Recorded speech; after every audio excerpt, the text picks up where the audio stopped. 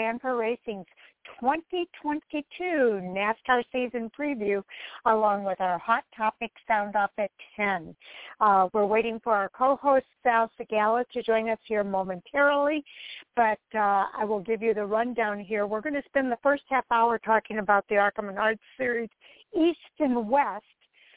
Then we'll get into the ARCA Menards Series preview, and in the final 10 minutes of the first half hour, we'll talk about the NASCAR Camping World Truck Series. At 9 o'clock, we have a guest. Our guest tonight is BlainePerkins. He's driving for the first time in the NASCAR Camping World Truck Series full-time with CR7 Motorsports. So definitely looking forward to chatting with Blaine. He's been a guest of ours on several of our shows, and it's been fun watching him progress with his career. So it's exciting to see him on track this year in the Truck Series. We'll close out the second half hour tonight with our preview of the Xfinity Series. Then at 9:30, we have another guest, another frequent visitor at Fan4Racing Radio is DerekThorn, where he is a fierce Southwest Touring Series champion, and he will be coming on board. He made a big announcement today about racing in the Slinger Nationals up in Wisconsin this year. That'll take place in July. But earlier, he announced that he's going to be doing a lot of racing all over the country, including out in the East, Midwest and East. So definitely looking forward to talking to DerekThorn about these new opportunities this season. And then we'll close out that second half hour with our preview of the NASCAR Cup Series, and that will conclude our 2022 NASCAR Season Preview. And joining me now is our co-host, Sal Sigala. How are you, Sal? Oh, I'm good, Sharon. Thank you. It's been such a long hiatus. I almost forgot we had a show today. I was sitting there, Sandy goes, hey, she goes, why are you just sitting here? She goes, aren't you supposed to be doing something? I go, yeah, I'm relaxing. She goes, no. She goes, it's Monday. I go, oh, holy cow. I says, yeah, we've been off for so long that I told her, yeah, I said, I think I was supposed to call in. Let me see if I still have the number.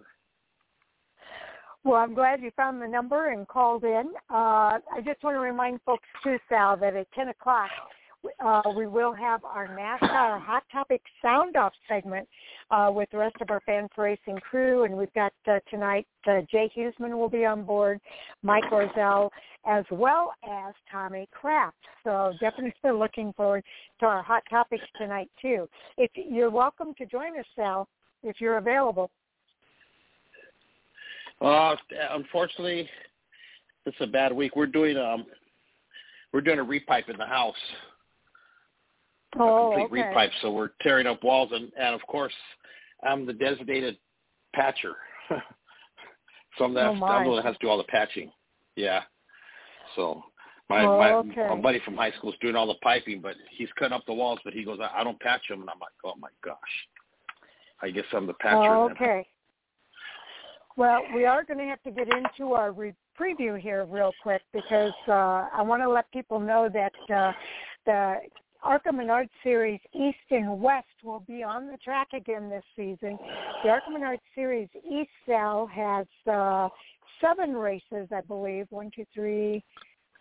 7 races starting at New Smyrna Speedway in February and concluding September 15th at Bristol Motor Speedway. And in between, there'll be a Five Flags Speedway, Dover Motor Speedway, Nashville Fairgrounds Speedway, Iowa Speedway, and, of course, the Milwaukee Mile, as well as the finale at Bristol. So that's pretty exciting. You want to cover the West schedule? I'm trying to get in here. I haven't even looked at our schedule for today. 3, 6, 9. There's 9 races for the ARCA West. 9. And they always start and end at Phoenix. Oh yeah, that's one thing. Yeah, we're back to the old starting at schedule. The old schedule where we start and end at Phoenix, which is good. I've always liked that schedule. I just wish we could have more more races in between instead of, I know last year we had that big break, but actually this year, I think it looks like we are going to have another big break. We're going to have like a 2-month break or something, April, May, June. Yeah, between Kern and Portland again. But at least they're not putting, like last year they did Evergreen and Portland together on that same weekend. So this we're starting off at Phoenix on March 11th, which will culminate with the Cup race, the Xfinity race at Phoenix. And then from there, then we go 2 weeks. We come out here to Irwindale Speedway for the Napa Parts 150, and then a month later, then we hit Kern County Raceway Park for the Kern County 150, and then they take a month off, and then hit Portland on June the 4th, and then from there, then the following week, then they're going to hit Sonoma Raceway June 11th, which is, I would say for fans, if you really want to see some good racing, and you're going to hit an ARCA West race, make sure to get the Sonoma race, because this will be the first year back in I don't know how many years that we're finally getting the Camping World Truck Series back. So they're going to run ARCA West, Camping World Truck Series, and the NASCAR Cup Series all in the same weekend. So it's going to be exciting to finally get the trucks back at Sonoma this year. So that's one race you're definitely not going to want to miss. And then we come back in July, back to Irwindale Speedway, and then August 20th we go up to Monroe, Washington, to Evergreen Speedway in August, and then coming back to Portland again on September 3rd to Portland International Raceway, and then October 1st we'll be at All American Speedway, which is Bill McAnally's racetrack. And then from there, then we're going to do the Star Nursery 150 again, which is a very old race on the schedule in October. And then the championship race will end November 5th in Phoenix with the ARCA Series, Camping World Truck Series, Xfinity Series, and the Cup Series. Yeah, that's really exciting to see some of these, like Portland's on the schedule twice. You've got Irwindale on the schedule twice. So it's always fun to see that happen. Of course, Phoenix is on the schedule twice. And so there's road course racing, there's short track racing, Sonoma's back. So very, very exciting to see the 9-race schedule for the ARCA Menards Series West. Now, for the ARCA Menards Series, they have a 20-race schedule again this season. They'll be starting at Daytona International Speedway on February the 19th and continuing for those 20 races all the way through to Toledo will be the season finale on October the 8th. So a lot of tracks in between, including Phoenix Raceway on March the 11th. They'll be there for that season opener for the West. Talladega Superspeedway in April. In May, you've got Talladega Superspeedway in Kansas, as well as Charlotte Motor Speedway.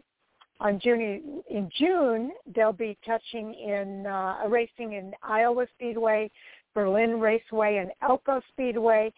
July, the schedule hits Mid-Ohio Sports Car Course, Pocono Raceway, and Lucas Oil Indianapolis Raceway Park.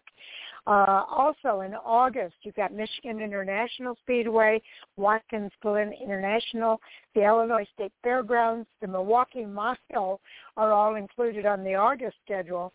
And then in September, it starts to wind down again with just 3 races, DuQuoin State Fairgrounds, Kansas Speedway, Bristol Motor Speedway, and then October, we finish up with the Fall Classic on October 1st, and again, the season finale at Toledo Speedway on October the 8th. Now, Sal, you'll remember, as part of the ARCA Menards Series, there's also the Sioux Chief Showdown. It's a second opportunity for drivers to earn a championship. They don't have a schedule up here for some reason. That's too bad.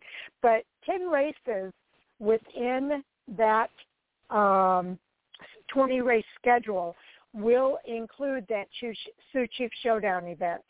So watch for more information on that as we get closer to the season starting. So a lot of great things. Frankie Muniz, Sal, he was as part of the pre-race practice at Daytona. Oh yeah, remember did I tell you last year? Well, he didn't want to say anything, but when he was at Irwindale, he did a couple races at Irwindale, and I talked to him. And actually, he's going to be racing. I'm pretty sure it's the ARCA Menards West Series this year, and I think he was just using ARCA, the test session at Daytona, just to get more seat time.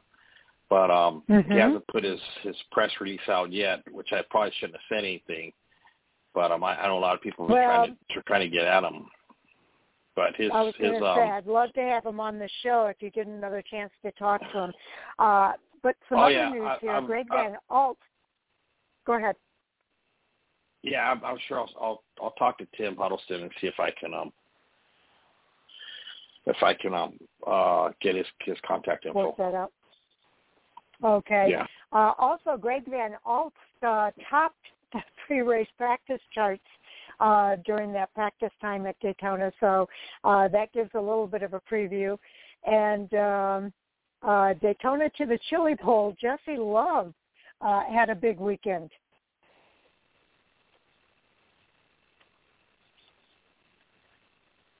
But probably the biggest news, Sal, is probably that all of the ARCA Menards Series races, along with the other regional touring series, including the modifieds and so on, are going to be on streaming on Flow Racing.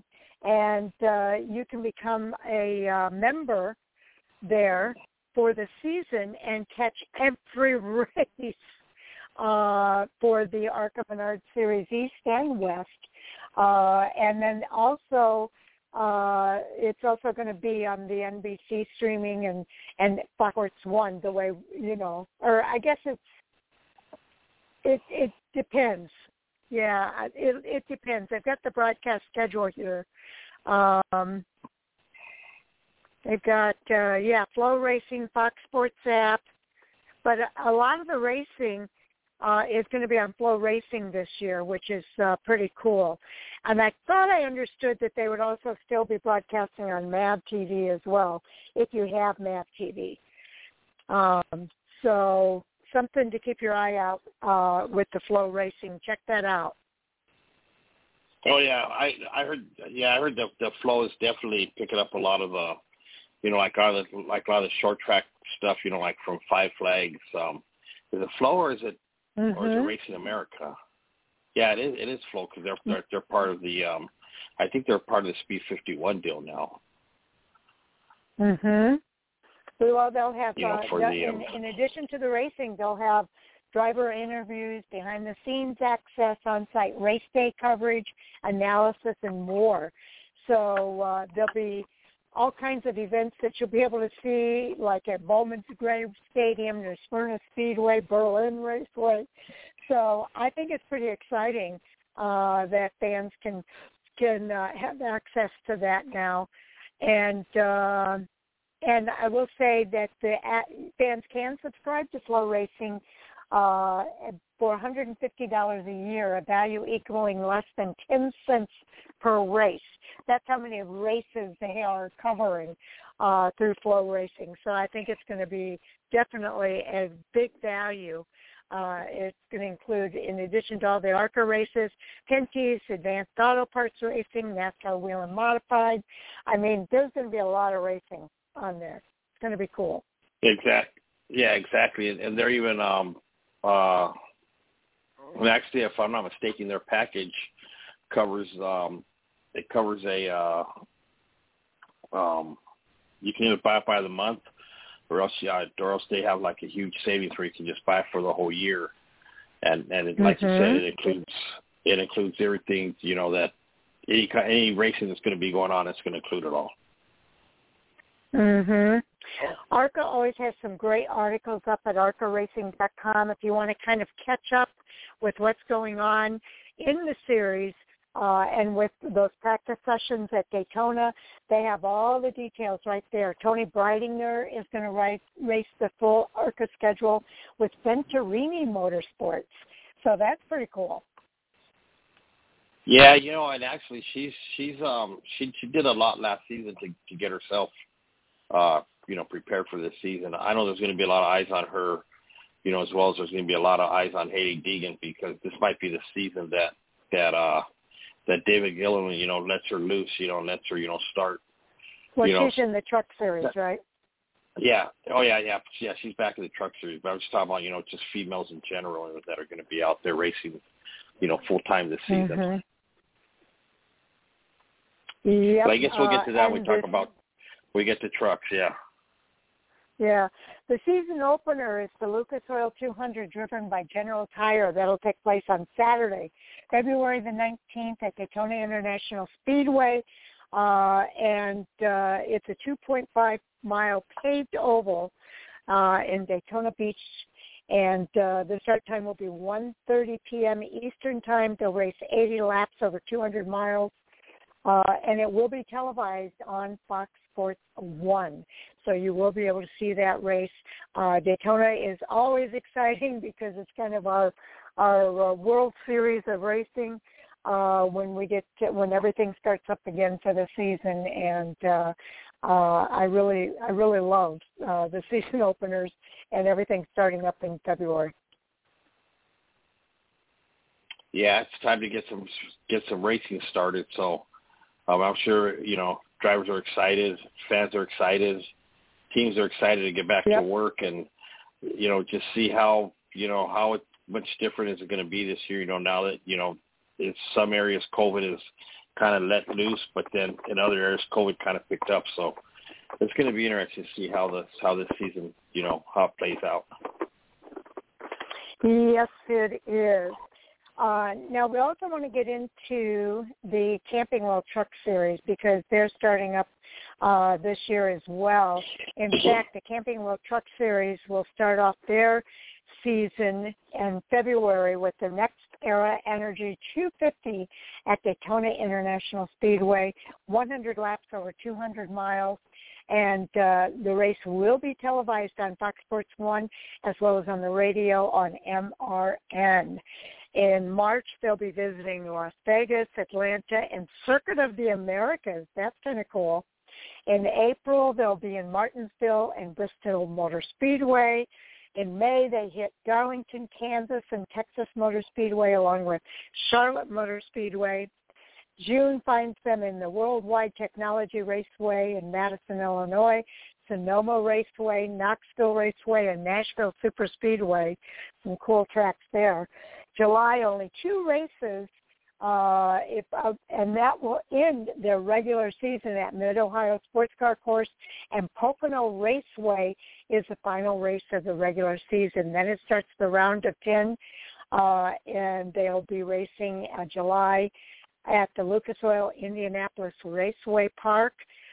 In August, they'll be at the Richmond Raceway, Kansas Speedway, and then the playoff round of 8 starts at Bristol Motor Speedway on September 15th.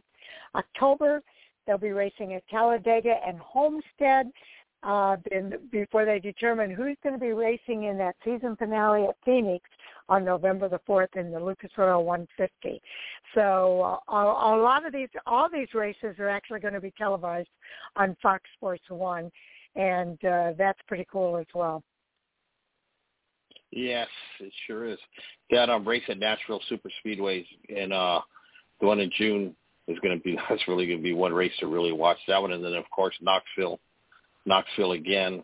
And then, like I said, Sonoma on the road course at over here in Sonoma, California.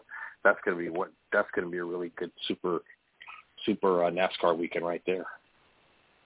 It really is. It really is.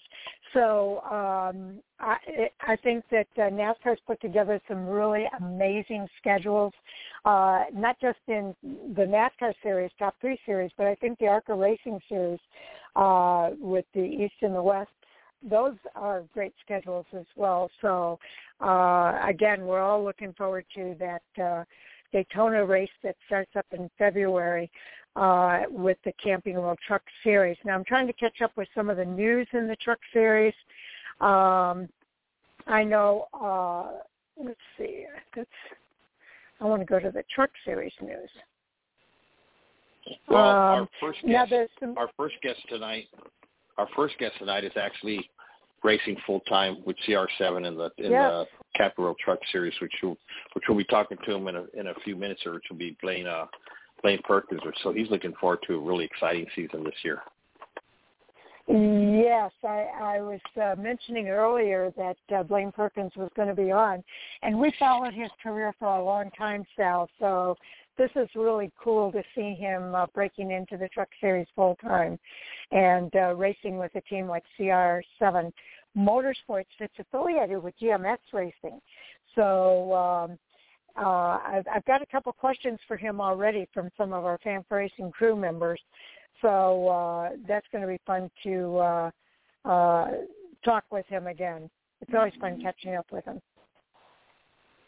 Yes, it is. Another driver, Matt DiBenedetto, is going to be running full-time in the Truck Series this year, too, with Rackley War in 2022. So that was big news early in January.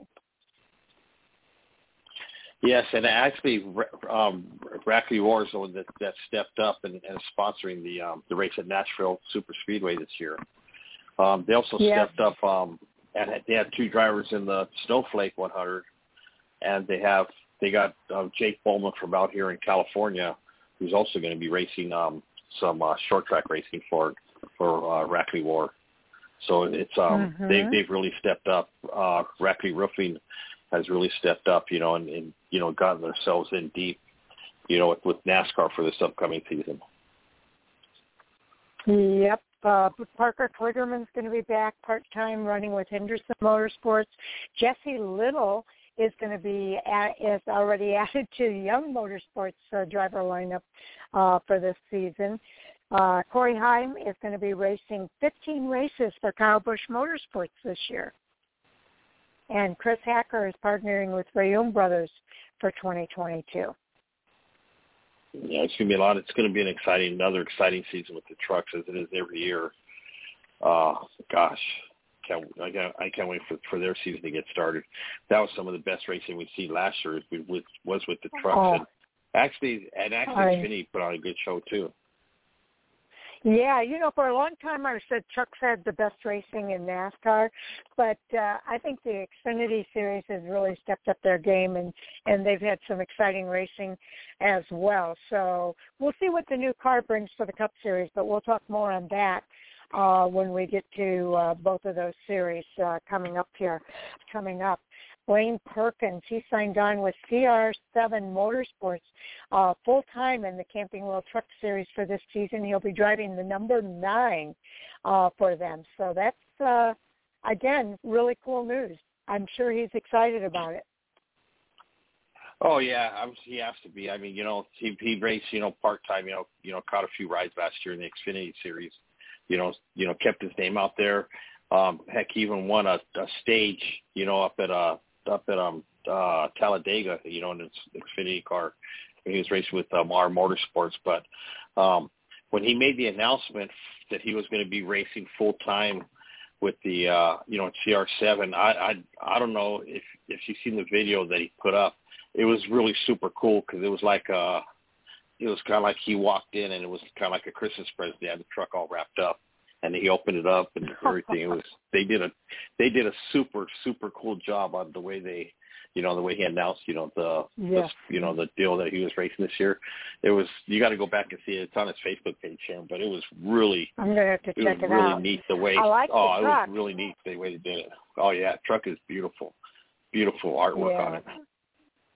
And he's got some great sponsors this year as well, and. This is Cody Rohrbaugh's team, and you'll remember Grant Infinger drove for CR7 Motorsports last year when he couldn't race with GMS Racing. So this is really kind of cool that BlainePerkins is going to have that kind of support. And Ron Hornaday Jr. is part of that organization as well, and will be coaching with BlainePerkins this year, and he's got some connections with them. And actually, it was Ron. I think it was Ron Hornaday who was the one that really put the word in, to get Blaine, behind the seat of the truck. From what I heard from some friends, who are real close with the situation out there. But it's going to be an exciting season for Blaine. Get a shot out there, with running the trucks and especially getting a full-time ride instead of just doing part-time, ride here or ride there. At least this way, he knows. He can prep himself, for race after race. I just hope that this year we're going to finally have practice back, because at practice, we all noticed, and even talking to a lot of the drivers, it killed a lot of the newer drivers that were coming in, not having the practice in the qualifying, especially on tracks they hadn't been to before. They just couldn't, really get the handle on the car. Yeah. Yeah, that's going to help Blaine for sure, because he raced in the Xfinity Series at Phoenix last year for the season finale. But this is going to be the first time that he's been in a truck. So he's going to have a quick learning curve there.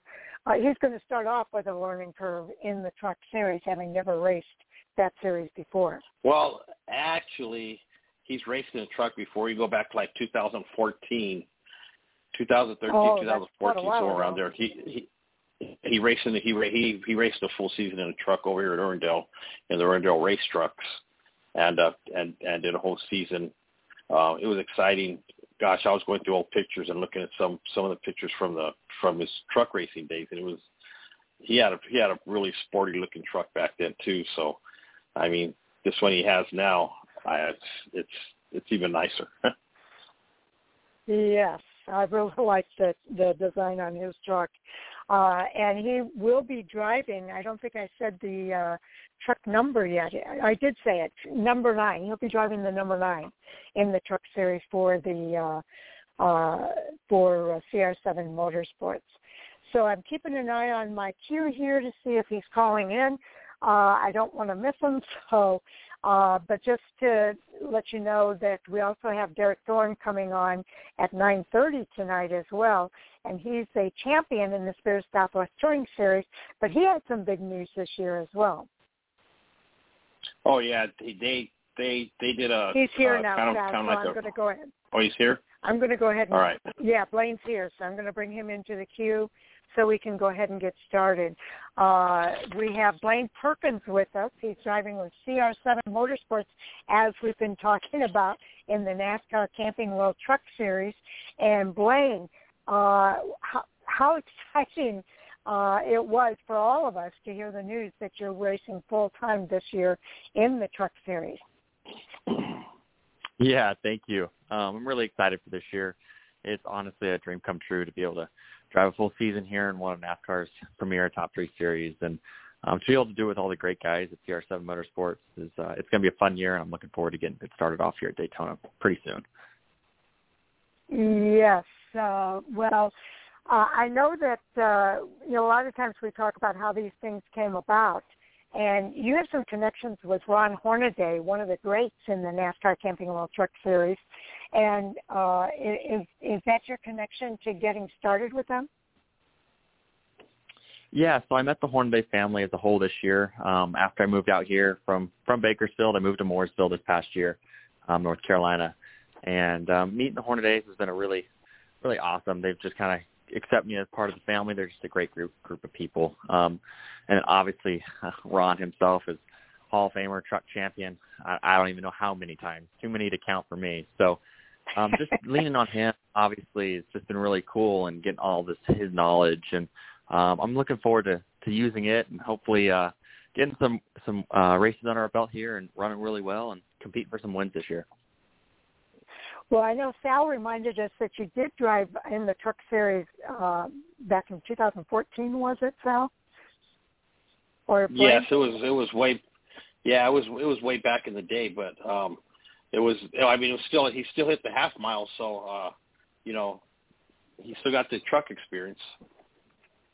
Yeah, I know. I ran that Irwindale Race Truck Series that year. I think you're right. 2014. So it'll be interesting to get back into a truck. Obviously, they're a little bit different now, bigger racetracks. But I'm looking forward to it. I've heard nothing but great things about the Truck Series and just all the different competitors and like I said, being able to be full-time this year is really a dream come true. Okay. Sal, you have some questions for Blaine?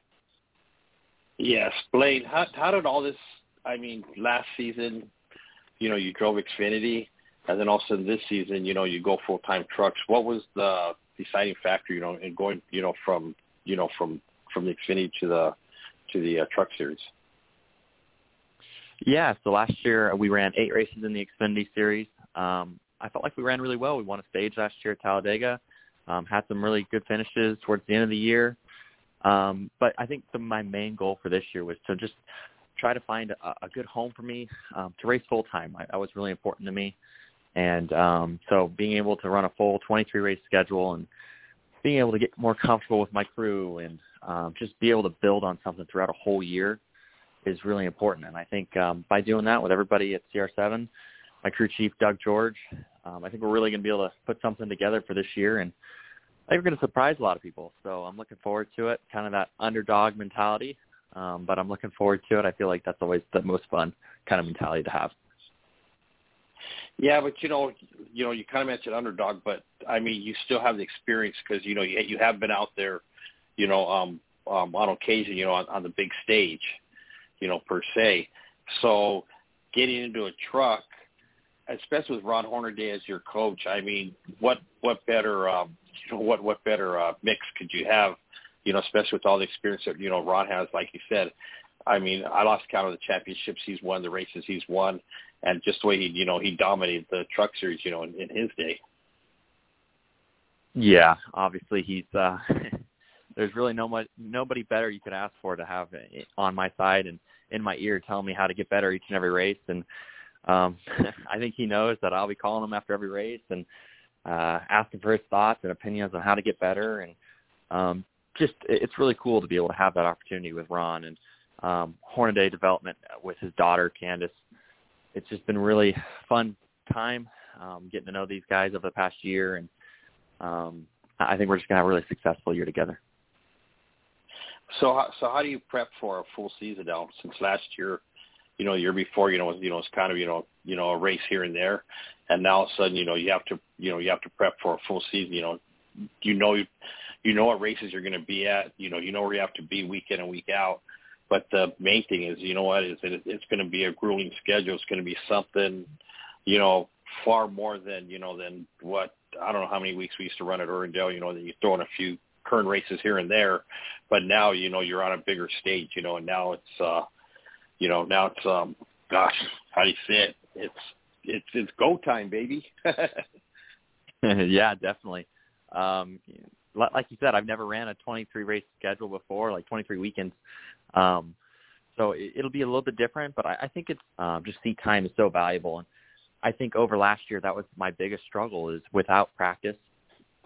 Hopping in a car once a month was difficult when these guys were in a car almost every weekend. So that's kind of out of the scenario now that we're full time. So I think it'll just be a really good process for me to be in a car each and every week. I think throughout the middle of the season, we go 8 straight weeks racing. So it'll be a little hectic, like you said, but I'm ready for it. This is what I live for. And obviously racing is what I've wanted to do my whole life. So I would do it every weekend, 52 weeks a year if I could.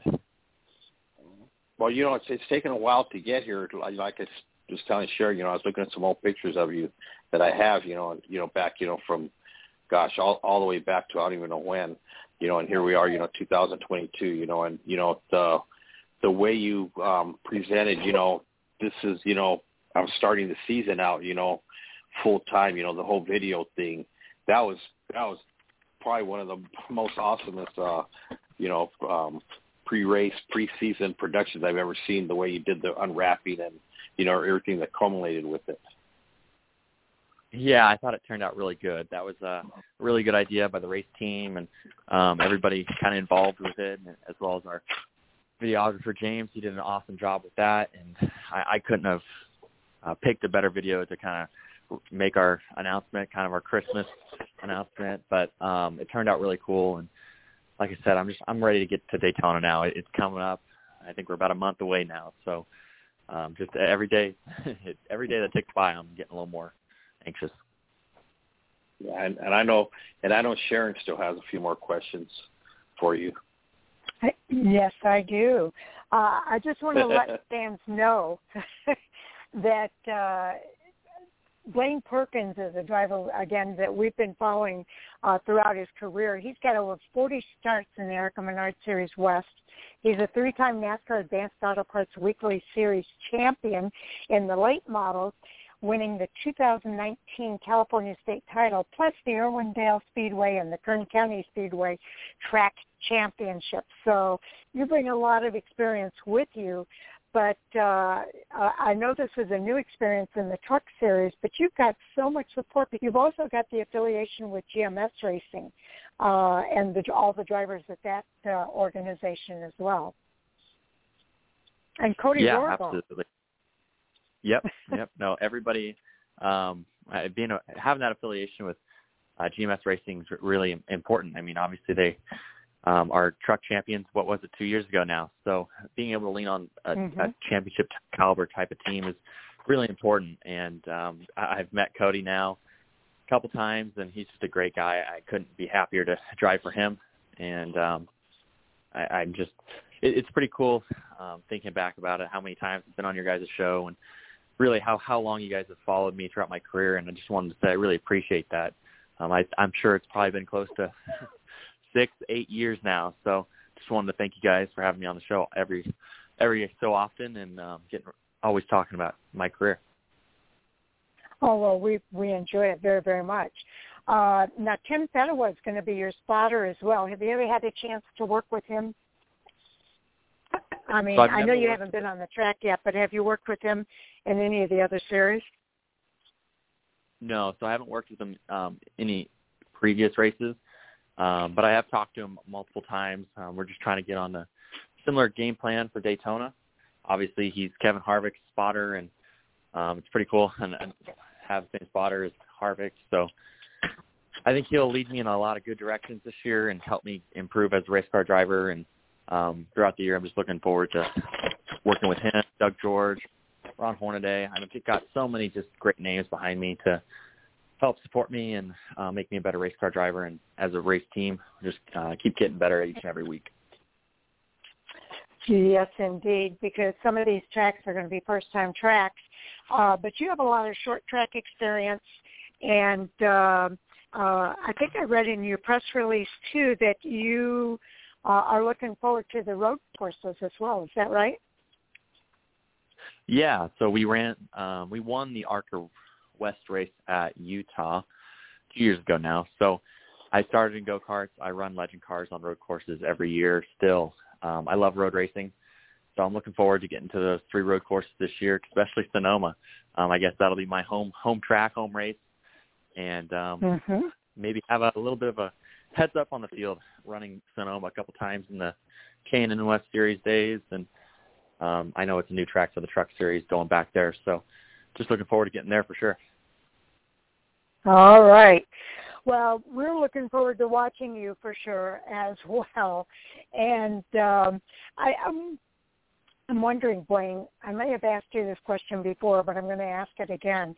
Do you ever do iRacing? Does that help you kind of work on maybe some of these bigger tracks that you'll be at, especially Daytona, the season opener?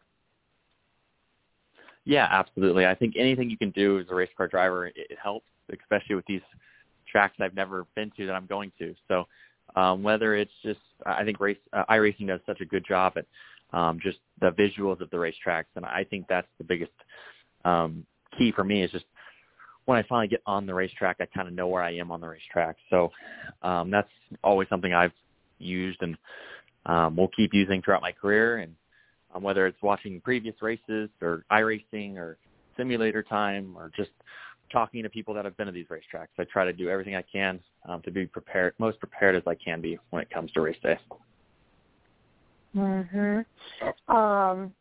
So, some of the drivers that your crew chief has worked on, Marola, John Andretti, Kyle Busch, Ricky Carmichael, Denny Hamlin, Ron Hornaday Jr., Mark Martin, and Mike Skinner. Those are some pretty big names. Yeah, I'd say those are some really good names, and to have my name attached to him is really pretty cool. It definitely is. So anyway, again, we're really looking forward to watching you. I know the first race is on FS1, 7:30 p.m. Friday, February the 18th at Daytona International Speedway. And thank goodness you're going to have some practice time as well. Yeah, thankfully we get some practice this year. I'm looking forward to that for sure. Okay. Sal, I'm going to give you some time here for some more questions that you might have. All right. Going into the season, Blaine, is there any tracks that you're actually looking forward, to, that are probably, you've thought about, throughout your coast career, there's like, a couple tracks you say, gosh, one day I sure would love to race there. Yeah, absolutely. You know me, I'm just a race car driver that loves to go to any racetrack and race every weekend. But thinking about the series schedule for next year, I'm definitely probably thinking maybe Darlington. I know it's a tough racetrack, but all the history there, it just seems like such a cool racetrack. And I hear the drivers talk about it nonstop about how amazing of a racetrack it is. So being able to go there for the first time, I think will be a really cool experience. It's going to be neat to see you there, and I'm really looking forward to Sonoma. Of course, because of COVID, we had to miss the last couple of races there, but this year I'm already bugging Sharon to make sure she gets my requested early, because that's one race I definitely don't want to miss, especially to see you out there. What was your reaction from your dad and your grandpa, especially, because I know they're huge fans of yours, when all this came together? Oh, yeah, you know them. They're my biggest supporters, so they were excited and thrilled for me, and they try to come to all the races that they can, and my whole family is just a big support of mine. So it's really nice to have that good group of people around me, and just, like I said, have such a great support system that when I do go to the racetrack, whether how good or bad we finish, I've always got them to kind of lean on and look forward to, and then move on to the next race. Is there any chance that we'll see you possibly, during one of your off seasons, come back and maybe get in, one of the pro lates or maybe even the super late, come back and visit us back over here on the West Coast? I sure hope so.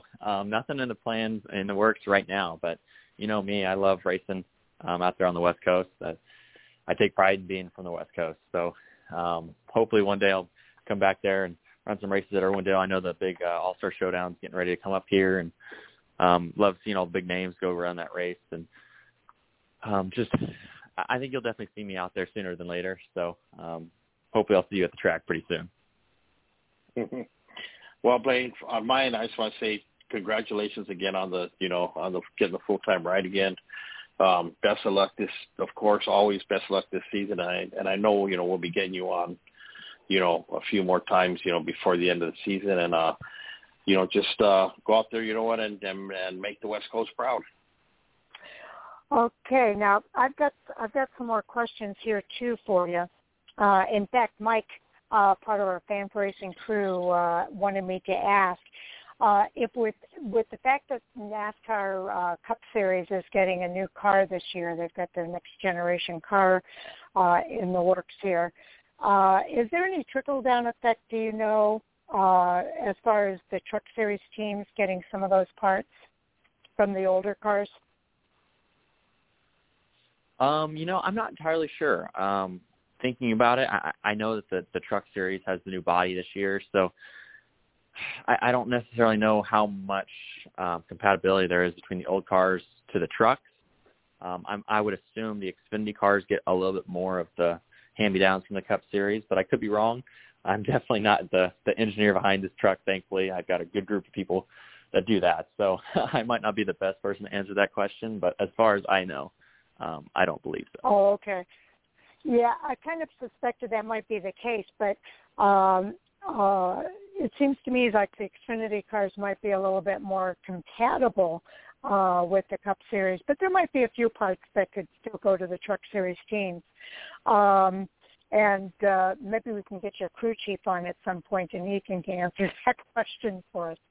But I appreciate you taking the question from Mike all the same. But again, I know you're going to be racing. That first race comes up on February. I just had the schedule up here. I want to get it back. In February 15th, February 18th, it will be broadcast on Fox Sports 1, so fans will be able to watch. We'll be able to hopefully catch some of the practice sessions and interviews in between that weekend as well. So let fans know how they can follow you, Blaine. Yeah, so the best way to follow me is on my Facebook athletes page at official BlainePerkins, as well as my Instagram and Twitter handles are BlainePerkins21, as well as my website for any updates, BlainePerkins.com. So that's definitely the best way to kind of keep up with my racing career and everything we're doing on a week-to-week basis. Okay. Again, that race is the NextEra Energy 250 on Friday, February the 18th at 7:30 p.m. Eastern Time at Daytona International Speedway. That is so exciting. You'll be racing 100 laps and covering a distance of 250 miles. So it's going to be a lot of fun, Wayne. I'm excited for you. Yeah, thank you. I'm looking forward to it as well. All right. And we hope you'll come back and visit with us again before it's all over with this season. Absolutely. Anytime you guys want. I love joining the show and really appreciate you guys for doing everything. Well, we appreciate you as well, Blaine. So we'll be watching. And thank you guys. Have a good night. Take care now. All right, Sal. That was BlainePerkins, and he always gives us a really great interview. I'm excited. He's with CR7 Motorsports, Cody Rohrbaugh's team, racing in the NASCAR Camping World Truck Series full-time this season. Yeah, it's gonna be an exciting season for him. It's gonna be an exciting season for the Truck Series, and see what how the season plays out again. I mean, man, it was so nail-biting races last year. A lot of action with this series. And felt like Blaine's up for the challenge. He's ready to go. And we'll see how his season, as well as everybody else's season, goes out there. Hopefully NASCAR's made a turn with what the changes that they've made.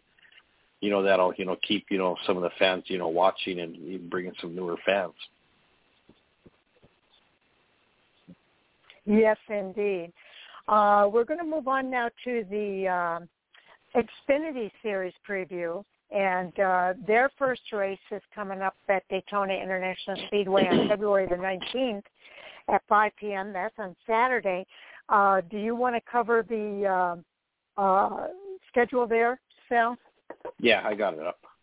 Yeah, so like you said, Sharon, okay. We're going to be starting off at we'll be starting off at Daytona. It'll be a 300 lap. 120 lap race, 300 miles, and it'll be the Beef It's What's for Dinner 300. And then the following week, then we go to we come out here to the West Coast, to my end of the town, to Auto Club Speedway, Fontana, California, for the Production Alliance 300, which will be another 300-mile race, 150 laps on our 2-mile track. And actually, this will probably be the last time we'll see Xfinity on the 2-mile track, because they're going to be tearing down the speedway at the end of the Cup Series race, and they're going to make it into a half-mile for the 2023 season and beyond. So it's going to be an exciting time and for the Auto Club Speedway. And then our next race after that, which will be part of our West Coast swing, is Las Vegas Motor Speedway in March, on March the 5th. That'll be the All-Sco Uniforms 300. And then from there, then we move on to Phoenix, and that'll be the NASCAR Xfinity Series race at Phoenix. That'll also be a 200-mile race, 200 laps. And then from there, then it's out to Atlanta Motor Speedway for 251 miles, 163 laps. For the Nally Cars 250, that'll be on March 19th. And then on March 26th, then we do the Pit Boss 250, which will be our first road course race of the season. That'll be at Circuit of the Americas in Austin, Texas, 156 miles, 48 laps. that race right there is going to be definitely one to watch. They'll be racing on the actual track that the F1 races on, Circuit of the Americas out there in Texas. So, and then from there, then they go out to Richmond for, I think this would be technically, it'll be our first short track race of the season in April 2nd for the Toyota Care 250. And then from there, then Friday, April 8th, another NASCAR Xfinity Series race in Martinsville, which will be Martinsville Speedway, 250-lap race there. And then we get to our second biggest race of the season, which will be at Talladega for the Ag Pro 300 on August 23rd. And that'll be at Talladega Super Speedway, 300.58 miles, 113 laps on the 2.66-mile Super Speedway. And then we're going back down to Dover Motor Speedway on Saturday, April 30th for the NASCAR Xfinity Series race at Dover, and that'll be a 200-lap, 200-mile race. And then from there on Saturday, May 7th, it's another NASCAR Xfinity Series race, this time at Darlington Raceway. It'll be 200.1 miles, 147 laps, and that'll be Saturday, May 7th. And then 2 weeks after that, then we go back to Texas for the Texas 250, and that'll be at the Texas Motor Speedway, 250.5 miles, 167 laps. And then the following week after that, then we're back to Charlotte Motor Speedway for 300 miles, 200 laps, and that'll be the Alsco Uniforms 300. Then we come in June 4th, we do the NASCAR Xfinity Series race at Portland, and they haven't determined the miles or the laps on this, but it'll be at Portland International Raceway. And then Saturday, June the 25th, a 2-week break, then we come to the Tennessee Lottery 250, which will be at Nashville Super Speedway, and that'll be 188 laps. All the races up until Nashville will all be on Fox Sports 1, and starting in Nashville is when we start with the new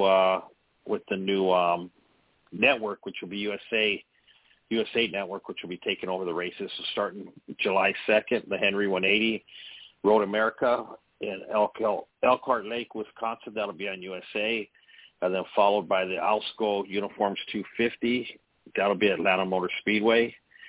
And then on July the 16th, we got the NASCAR Xfinity Series race at New Hampshire Motor Speedway. And then the following week after that, we go to NASCAR Xfinity Series race at Pocono Raceway. We got 90 laps there.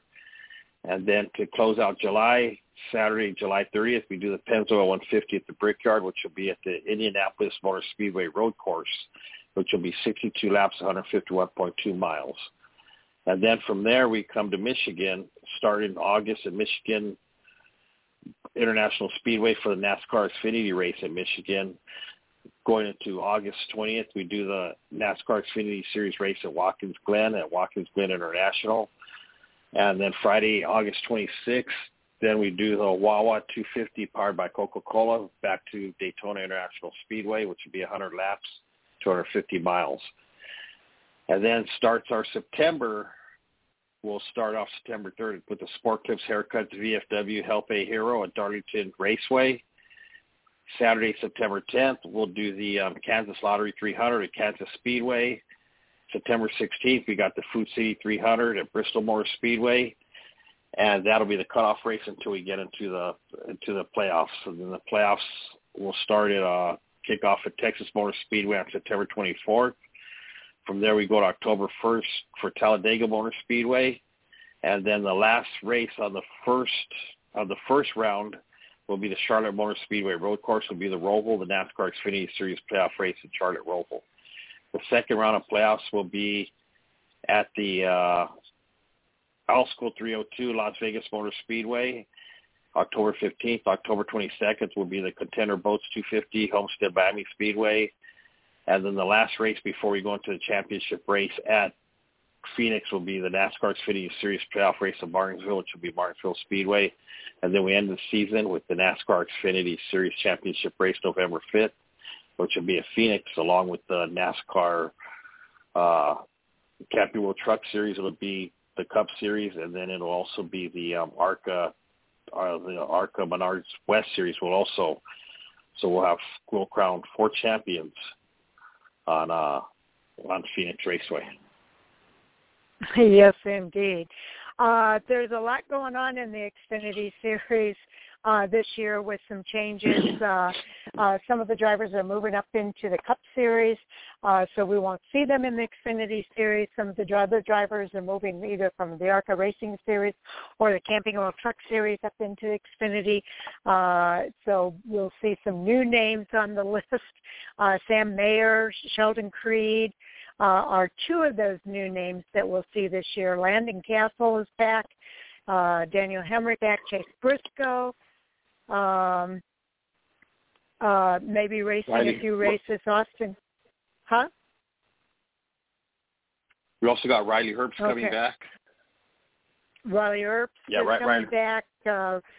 Jim Burton will be racing for our Motorsports this year. Myatt Snyder, Shane Lee, Parker Retzlaff, C.J. McLaughlin. Raja Carruth will be racing some of the races. Ryan Ellis will be racing. Kaz Gralla. Those are some at Mason Massey and Josh Williams, Jesse Awuji, Nick Sanchez. Those are all some of the new names that you'll hear in the Xfinity Series this year. But our guest is coming on board here shortly, Sal. So let's do a quick update on DerekThorn here before he comes on. Yes, our next guest is our. I guess we almost call him the mayor of Fan4Racing Radio, because we used to have him on as often as he won. We would have him on. It seemed like it was every other week or once a month. We had Derek on, talking to about the wins, then what he had coming up, for the following, for the next race coming up, and it's been an exciting time, to follow his career, and see how everything is, culminated into this season.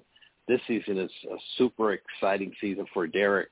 They made some changes, and it's going to be, I'll tell you, one of the fan favorites in the Snowball Derby this year, by far. I mean, actually the last 2 years, it was amazing to see, how his fan base just grew from a fan base to just, I mean, he just stole the hearts of everybody. Yes, indeed. That is so true. And we always look forward to talking to Derek. I'm excited that he's back with us tonight. He's had some big news this year. He's got 6 big races coming up that will all be broadcast on the new Racing America and Spears Racing TV, as well as on Speed Sport TV. So he's going to be at the All-Star Showdown at Irwindale Speedway on February the 5th. And April 8th and 9th, he'll be back at Five Flags Speedway in Pensacola, Florida. July 22nd and 23rd, he'll race at Evergreen Speedway in Monroe, Washington. Then in August 10th, it goes for the $30,000 battle at Berlin Speedway, or Raceway, I should say, in Marnie, Michigan. And, of course, the Snowflake 100 and the 55th annual Snowball Derby in December. So and then they announced today he's going to also be racing up here in Wisconsin at the Slinger Nationals, the 43rd Slinger Nationals on July the 12th. So an exciting schedule for DerekThorn. And he's here, Sal, so why don't we go ahead and I'll bring him into the queue and you can introduce him. Okay. So our next guest, as we've been, kind of going over what's been going on with DerekThorn in the past year, besides winning, a 6 SRL championship. But this year, Derek has taken a different kind of like a different avenue, as far as his racing. He'll be going back east a lot more this year. He picked up some major sponsors, which is in this day and age, you don't really see short track racers, get the sponsorships, that Derek was able to pick up this year, and picking up Pepperjack Kennels, which also, is helping out Five Flag Speedway with a lot of their sponsorship, and then climbing on board with DerekThorn and getting together with the Camel Motorsports team and plus all of his older sponsors. It's just an amazing turnaround of events, and I know it's going to be an exciting season. And with that, we want to welcome DerekThorn to the show. Hey there, guys. Howdy. Hey, it's been a while since we've had you on. Gosh, I was telling Sharon, I said, what happened to our mayor, to the mayor of Fan4Racing? I go, he kind of took a hiatus from us. I go, but now he's back. I said he's back with a lot to talk about. Not so much, of course the schedule, but just the sponsorship, at Pepper Jack Kennels. I know that was a huge thing. It was something that was done in the off season.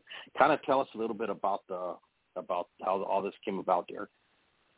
So it all started last year. Marty and Misty Mello with Pepper Jack Kennels, I've known them for 20 years. I used to race against Marty when he had his own team in the North State Challenge Series in Northern California. And we've always been great friends, and the timing was just right. It was last year we started talking, and they were looking at promoting their gun dog program at Pepper Jack Kennels, and Misty Mello is one of the best dog trainers in the country, if not the best dog trainer in the country. And Marty and I started talking, and he's kind of like a breath of fresh air in racing, right? He has so much enthusiasm and motivation and fresh ideas and great business-to-business stuff, which is what it takes nowadays in racing, especially with sponsorships. It seems like business-to-business is where it's at. And to have him come on board and that Misty Mello, that started last year. And, Byron Campbell has built an amazing program. Like it's Mike Keenan and Byron and myself have had a great 10-year run, and our goal is to continue to win races. And the fit was just right. Marty and Misty came on board and helped us out all season and really promoted themselves, especially at the Derby. And to fast forward into 2022, it kind of just kickstarted everything and just went with a natural flow. I think we've kind of done a lot of what there is to accomplish on the West Coast for the most part. So we try to look at some fresh ideas and what sponsorship opportunities are available. And between Pepper Jack Kennels and the Tool Shack and French Simone and Putman with Power Grade Incorporated, which they've been supporting me for the last 10 years as well, just to have them, Dave Reeves, Daryl Abbott, all of our associate sponsors, Fury, all them, we all just kind of came up with a schedule that I thought really fit and was fun. It's not as many races as we're used to running, but it fits what we want to do and try to do. And just looking forward to doing something a little bit different, this year with everybody involved. And actually, Derek, you've never been one that has been afraid of challenges. You took the challenge, a couple of years ago, when Bob Brucati needed a championship. You kind of stepped back from Campbell a little bit. You ran the full Can-Am series, and you gave Bob that championship he so much needed. So coming into 2022, leaving the SRL, in the back, and going out back, going back east, to race some of these races, the Southern Super Series, Battle Berlin, you just added the Slinger, the All-American 400 you're going back to, the Snowball Derby. How does this all fit in, into DerekThorn's, big plan of, I'm here to conquer the world now? There is no conquering the world. I think, I always remind myself, this is a humbling sport. The minute you think you're on top and you got to figure it out, life is there to pull the rug out from underneath you. And, we're still going to be very much involved out here on the West Coast with the Spears SRL Southwest Tour. Mike and I, we're going to help out Gomes all year, following the tour.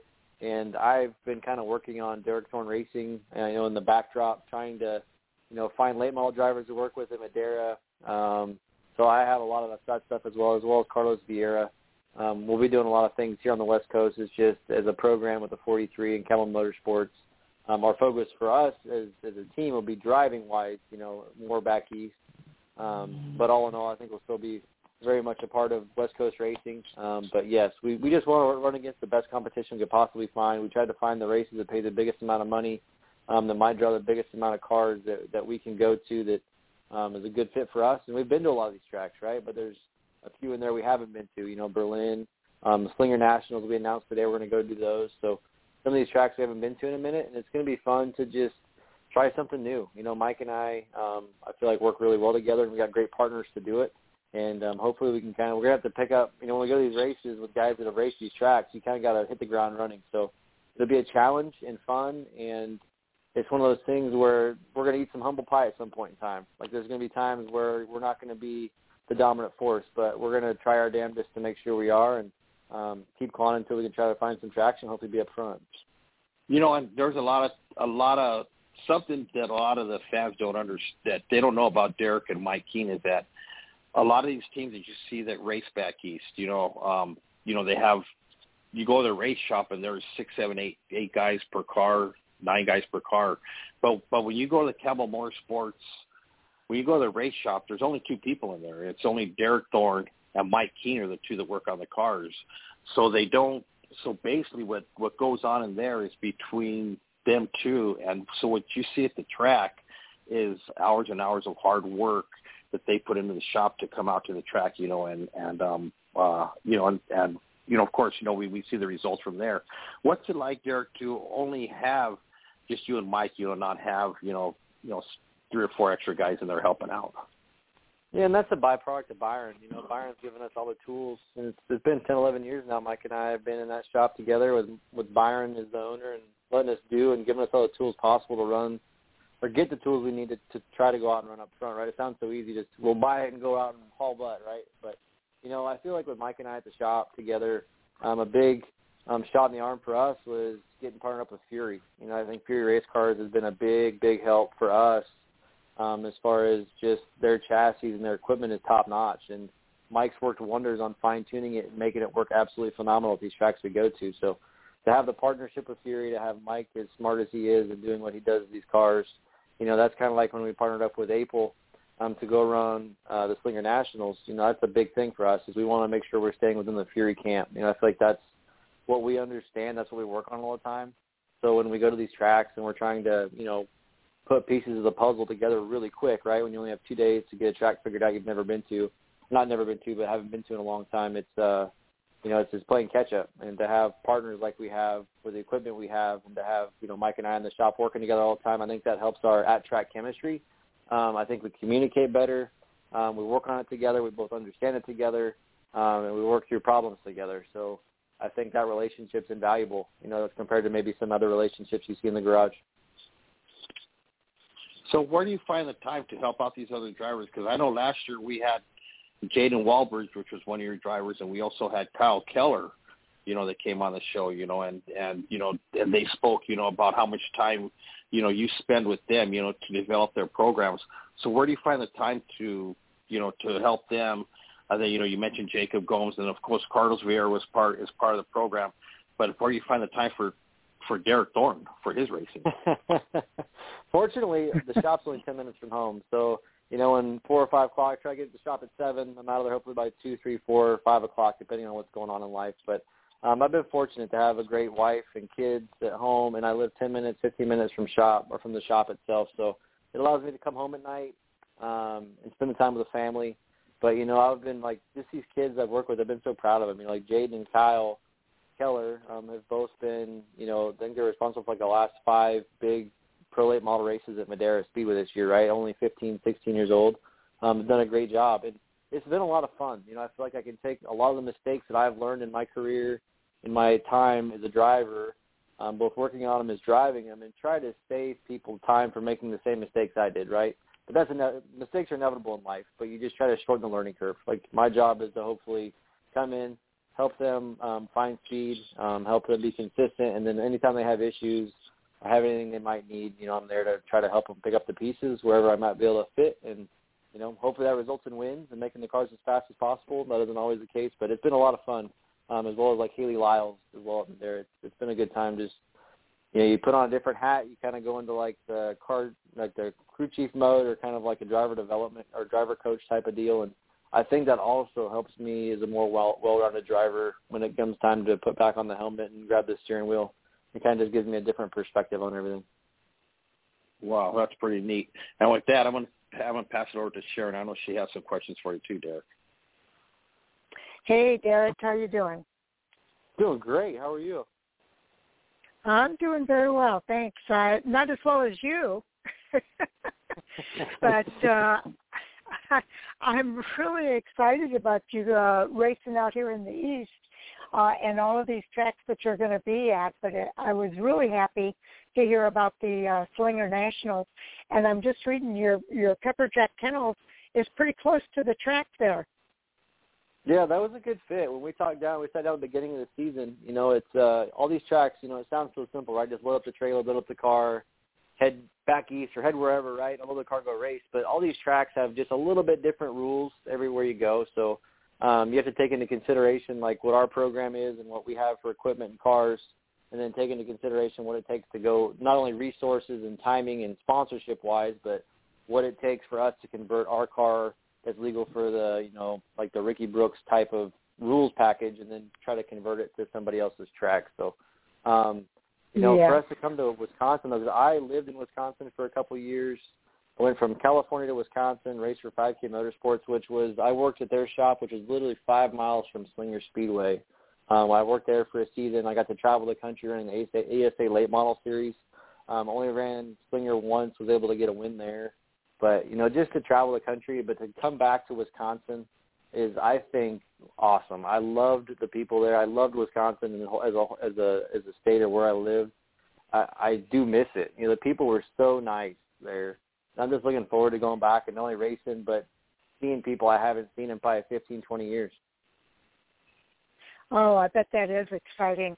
And I bet they have to be just as excited to know that you're coming back to the track and racing there again. So I just thought it was great news to hear that. Now, we've got another Fan4Racing member here. He has a question for you, and it's Mike. He's part of our Fan4Racing team. He says he's wanting to know what the impact of the media streaming services has had on helping you get sponsors.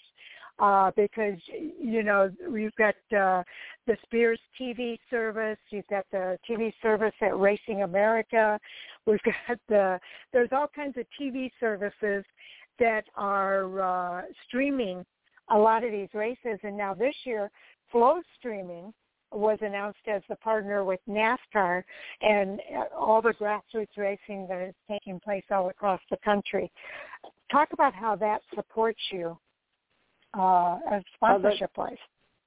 Right. No, it does. I think that's the biggest thing, listening to Marty with Pepperjack Kennels, he's really smart with all that stuff. And at the end of the day, it's all about exposure. Like, you want to provide a service. If someone's coming to sponsor your race car, you want to provide them with the most exposure possible, right? That's the end goal, is to try to make sure they're getting on the map. You're representing them well professionally and upholding your end of the bargain. And to have platforms like Flow and Racing America and all these streaming services that provide, access to our races, as there were 5, 7, 8 years ago, there wasn't much. Xfinity one's always been around, but now that we have Spears Racing TV covering all of our tour events, and then you go back east and you got, Racing America and all these companies, it's a big benefit for us. I think it helps give us a shot in the arm. It gives us a platform to stand on and say, hey, we'll represent your company. It's this many viewers. We'll do our absolute best to put you in front of as many eyes and ears as possible. And it's not just the track anymore, right? Now you got the entire country that can tune into on any given weekend and watch almost any short track race in the country. And I think for just racing as a whole, it's just a huge benefit. Yeah, I do too. I just think that these streaming services like Spears TV and Racing America, and what was the other one we just mentioned? I can't remember now, but Flow Sports Racing is what? Yeah. Flow Sports Racing.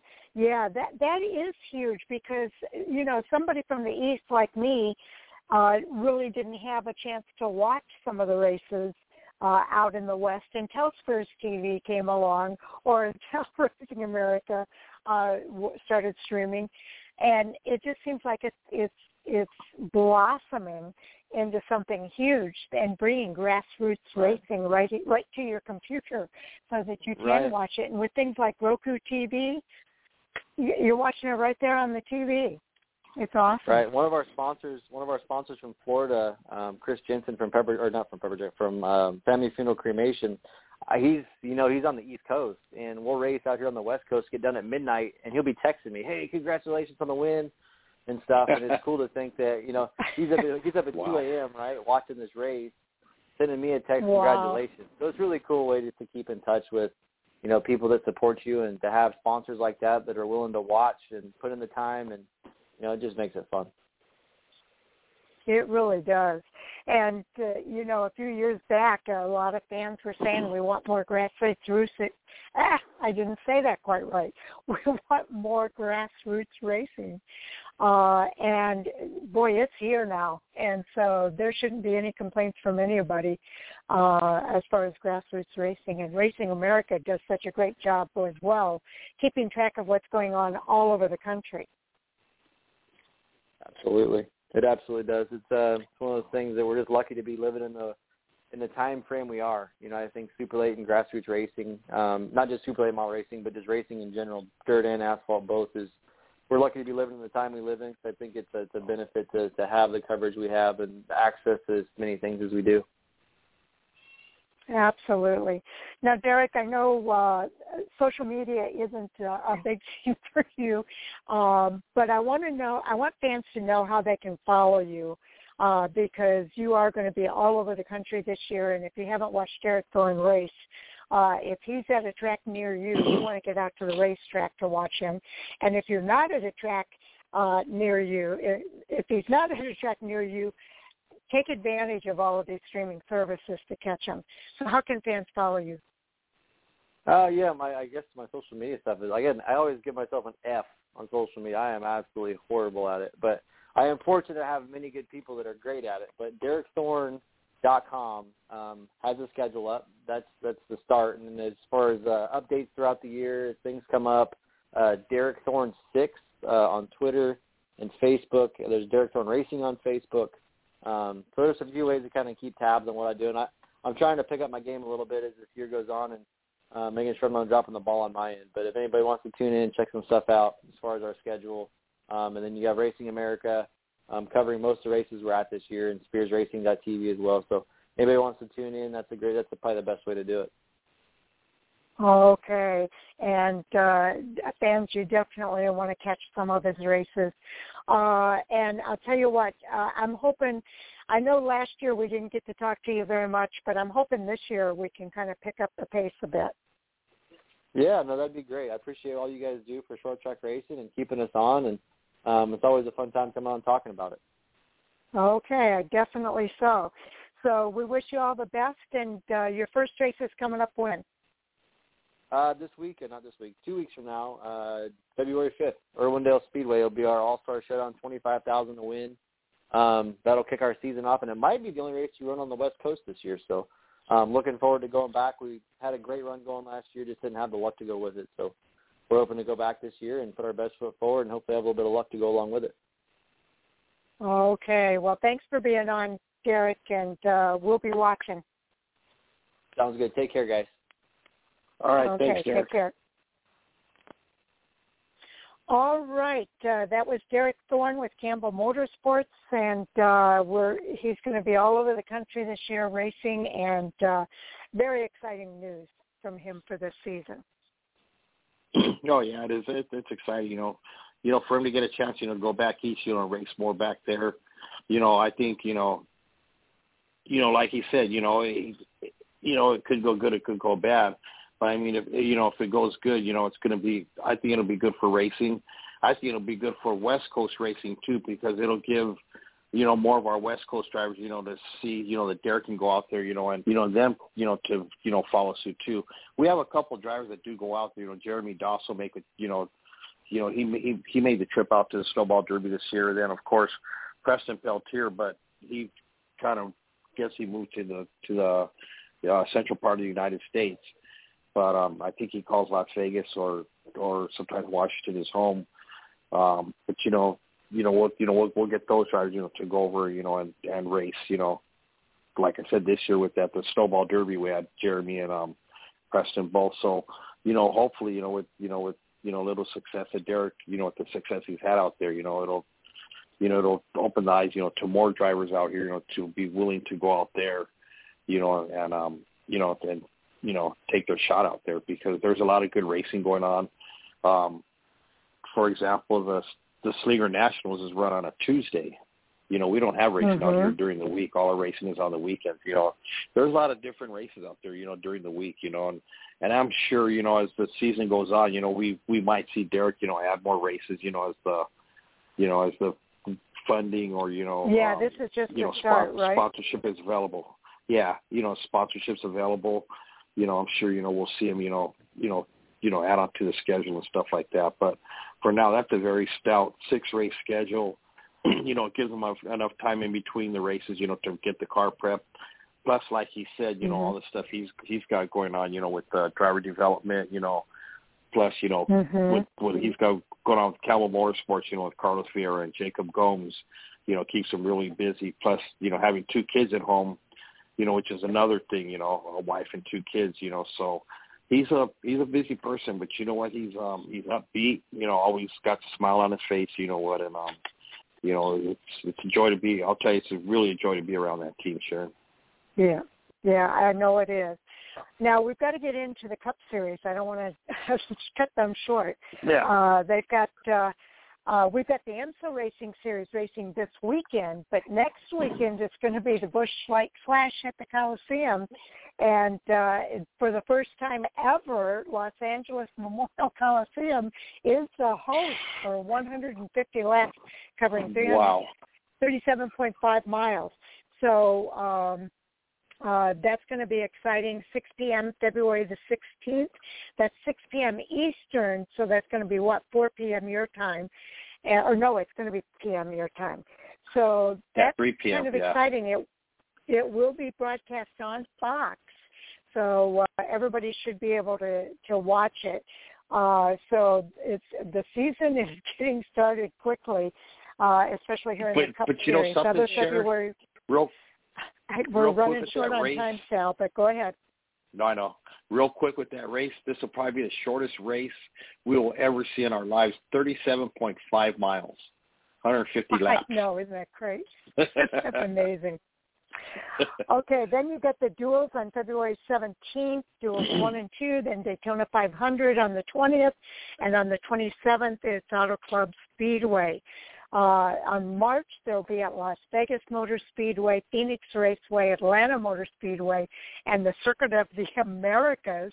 So that's going to be an exciting month.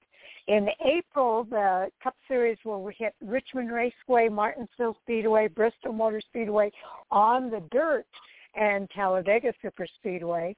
And in May, a lot of tracks to cover here. You've got Dover, Darlington, Kansas, Texas for the Open and the All-Star race, and then Charlotte Motor Speedway in June, only 3 races at Worldwide Technology Raceway, Sonoma Raceway, and Nashville Super Speedway. In July, it's Road America, Atlanta, New Hampshire, Pocono, and Indianapolis's road course. In August, you've got Michigan, Richmond, Watkins Glen, and Dover. That is the final race of the regular season. I said Dover, I mean Daytona. That is the final race of the regular season, and then the playoffs begin in September, starting with Darlington, Kansas, and Bristol. That's the round of 16. The round of 12, September 25th at Texas Motor Speedway, and then in October at Talladega and Charlotte's road course. The round of 8 at Las Vegas, Homestead, and Martinsville, and then, of course, the championship race in November 6th at Phoenix Raceway. So that's a lot of racing here in the Cup Series. The schedule came out today from Colleague Racing, Sal, that the number 16 Chevrolet driver schedule, and those rides will be shared between A.J. Allmendinger, Noah Gragson, and Daniel Hemrick. So it looks like Allmendinger has the bulk of the races, Noah Gragson the second highest number, and then Daniel Hemrick. So that's going to be an interesting scenario there in the Cup Series with College Racing. Yes, I think they had made that announcement, back in November or December, I think is when College had announced, that they were going to bring Noah and Daniel Hemrick, into the mix, as far as that. It's going to be exciting. it's going to be exciting racing. That Circuit of the Americas, I'll tell you, man, that's going to be something. 230 miles on a road course. Auto Club Speedway, once again, this will be our last race on the 2-mile track. It's kind of sad to see it go, but hopefully the half mile will bring and the Busch Light Clash, they already got cars on the track. They already got, they're not, I think they're checking the track to make sure it's not going to fall apart before they start racing on it. They finally got cars on the track, got all ready to go. So that's exciting in our own my own backyard, But so like you said, you went all 2022. You got GMS Racing announcing that they're going to be racing in Cup with Ty Dillon, buying out Richard Petty Motorsports. We mentioned Colleague Racing. 2311 is expanding to 2 teams with Kurt Busch. Trackhouse Racing purchased Chip Ganassi Racing, so they'll have Daniel Suarez and Ross Testing driving their cars. Again, Brad Keselowski moved to Roush Fenway Racing. Exactly. Yeah. And you know what? I was going to say that, but I think the biggest news that happened in the offseason was Mars leaving Kyle Busch. Yeah, that was a big surprise when nobody expected that for sure. And Kyle came on and said if he's wondering if they'll find him a sponsor that will be as lenient as Mars was, with him, with the way he was. And he says, he goes, I don't think I find another sponsor that'll put up with all the stuff that Mars put up with. But that I think that came out of left field. It did come out of left field, so we'll probably talk about that on Hot Topics. Now we're down to our last minute here, Sal. Anything you want to say before you leave? You know what? You're going to watch it's the good to be back. I don't know. I might, but it's just good to be back. I mean, what is this? You have to go back and count how many seasons this is, Sharon. I'm curious. Well, we started in 2011 at the end of the season in 2011. Our first full season was 2012. So this is wow. Isn't that something? I know, and all I came on as was a guest. That's true, and then it turned into co-hosting. Yeah, but I'll tell you, amazing. if it was, it's good to be back. You know what? I'm looking forward to the season. I think it's going to be exciting. A lot of exciting things happening. With a lot of our drivers, and so I mean, all we can do is just hope for the best.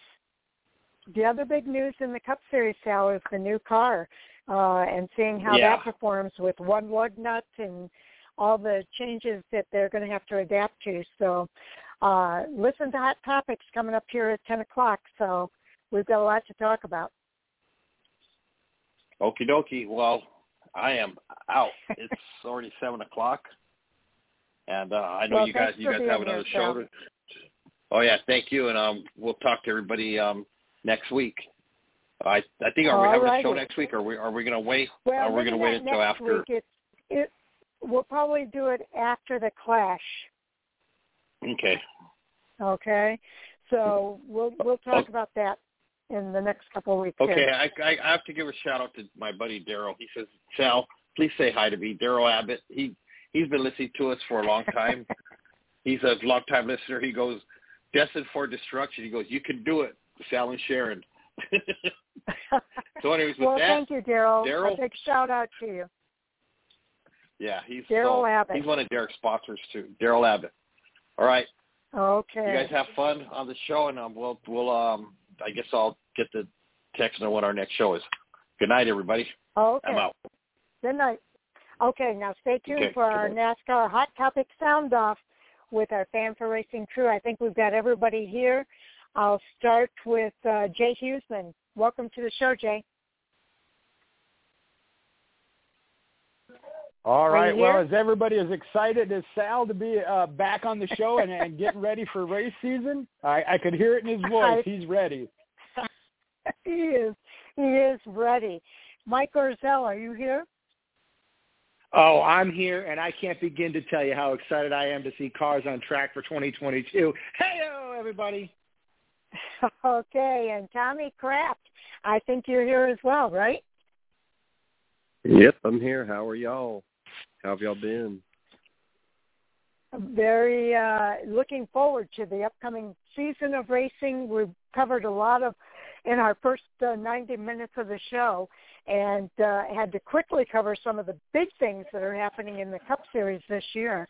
So let's start with Jay. I'm going to let you kick it off tonight, Jay. What's our first hot topic going to be? Well, you kind of hit on it, and I was going to possibly defer to Mike to make first comment. Actually, I'll let you. I'll bring the topic up, and he'll go first, hopefully. Okay, we heard today. Yep. I heard today that NASCAR has come out with some new rules as far as penalties with the new car. You mentioned that new car they're dealing with, but the penalties. There's going to be penalties, playoff points for certain penalties, as well as, I don't know what the right word is, suspension from the playoffs or barred from the playoffs. That'll go along with the level 1 penalties. So let's kick it off with that. Okay, Mike, I'll let you kick it off. Yeah, this came out. This came out on a tweet from Bob Pockris earlier today, like Jay said. And I'm going to try and bring it up here because I want to make sure I get everything right before I quote it. It's a whole penalty schedule. They're calling it an L3 penalty. And what you qualify as an L3 penalty is either counterfeiting or modifying next-gen single-source vendor parts supplied and/or assemblies. Remember, the majority of this Gen 7 car is being manufactured by third-party manufacturers, and those parts are being supplied to the teams. So these teams, if they're caught attempting to either counterfeit or modify those parts that they're supposed to be getting from the vendors and racing with them as is, that constitutes a penalty here. Engine infractions, same as it has been for previous seasons, talking about cubic inch displacement, compression ratio, et cetera, or engine performance enhancements, nitrous oxide, ECU, EFI parts, altering, modifying tires or fuel, violating vehicle testing policy. So the big one here is messing with the next-gen car. Obviously, NASCAR has drawn a very firm, deep, dark line in the sand about they don't want teams messing with this car. And the penalty schedule for it is pretty severe, kind of like Jay said. And it goes back to what we talked about several times on the show last season, where we wanted to see penalties with teeth if teams start messing with the rules here. Well, here's some teeth. For an L3 penalty, regular season points, you can lose between 120 and 180 regular season points, 25 to 50 playoff points, a 6-race suspension for involved team members. I would assume it'd be a crew chief and or a car chief would be suspended under that. A team event roster position suspension, 1 to 2 positions. Vehicle suspension for 1. I'm not sure if that means they're disqualified from the race they attempted to enter or if they were disqualified for the next race. A monetary fine between $250,000 and $500,000. And the big one here, playoff eligibility for the driver and or teams is a no. So if you get assessed an L3 penalty from the schedule that Bob Pockris posted, it looks like you are no longer eligible for the playoffs. And I'm okay with every bit of that schedule, penalties, the monetary fines, the points, everything. But I think a blanket, you are not eligible for the playoffs, I think that's a bridge too far. And the reason I say that is this hot stove is going to get touched once or twice. And when that happens, do we really want to say, okay, your season is effectively over from a championship contention standpoint? I don't think that's what we need to do. I am fully on board with putting them in a pretty deep hole for points. Hey, we're still in the middle of the regular season. We're going to dock you 150 regular season points. We're disqualifying you from this race, so you're losing those points as well. And, hey, by the way, when you get to the playoffs, you're also going to be down another 50 points in the playoffs. But you can still dig yourself out of that hole if you perform consistently, reliably, and within the boundaries of the rules. So give these teams a pretty substantial penalty, but at the same time, give them the chance to recover from it without effectively ruining their season. That's my take on it. Okay, Tommy, your thoughts? I agree with Mike on this one. I feel like that is pretty steep to make them not playoff eligible? Because what if this is let's say this is somebody that's huge in the sport that already has a win or two or something in the season and then gets hit with this penalty and then is no longer eligible or something. I mean, that's something that should be brought into consideration. I mean, what if it's the fan favorite like Chase Elliott or something that does this? Although at the same time, I do like them being more strict about it because I feel like over the past, like last year and the year before that, kind of just seemed like a on the wrist kind of deal, or just a fine, or, you know, suspending the crew chief for that race. And, I mean, and when we say suspend, I mean, he was still calling the shots. He just wasn't calling the shots on the pit box. So I kind of do like them being stricter, but at the same time, I don't like them being too strict. But, I mean, this is I guess it just comes with being a NASCAR fan. Like, I don't know how to describe what I'm trying to say here. We finally get rules, but then they make them kind of harsh, like making someone not playoff eligible. So, but I mean, at the same time, at least they put stricter rules in place. So, definitely going to be interested to see how this goes, to see who's going to try to cheat the system and try to beat it, and see who gets in trouble first. So interested in that, and then interested to see who finds loopholes in it also, who finds a way to beat the system. So you said the magic word for me, Tommy, the loopholes.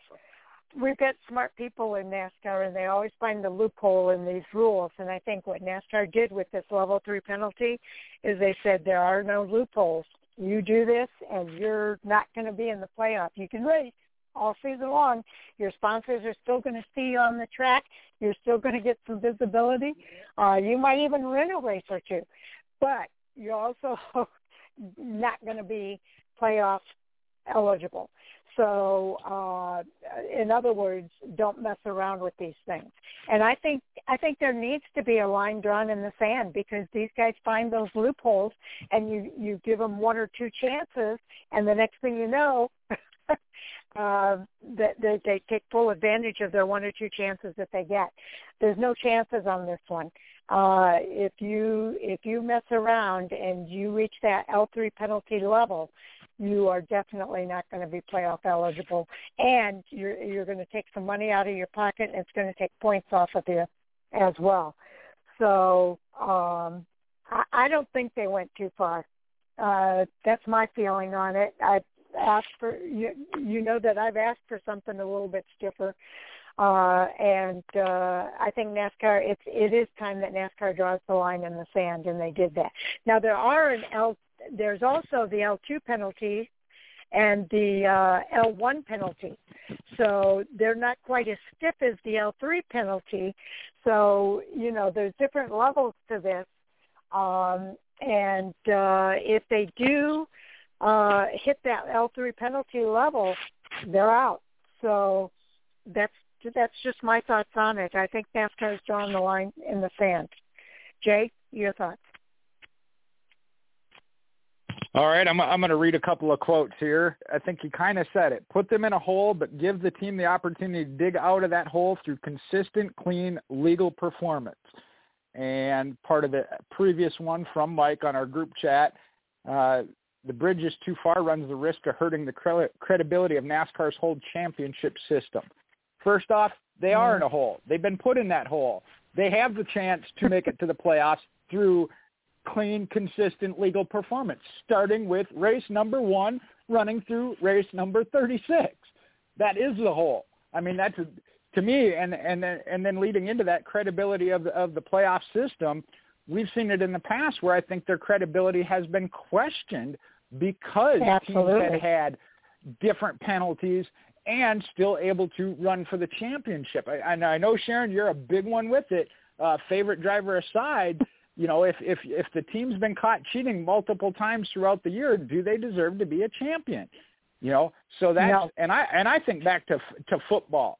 Going back to Inflategate with the Patriots, they should have never let them move on. Yeah, they won that game, but I think Indy should have moved on, and the Patriots shouldn't have been in it. They still battle that question. I think NASCAR is doing a great thing. Now, I do like the fact that on the lower tier penalties, they're saying, okay, hey, if it's not an L3, we may still take playoff points.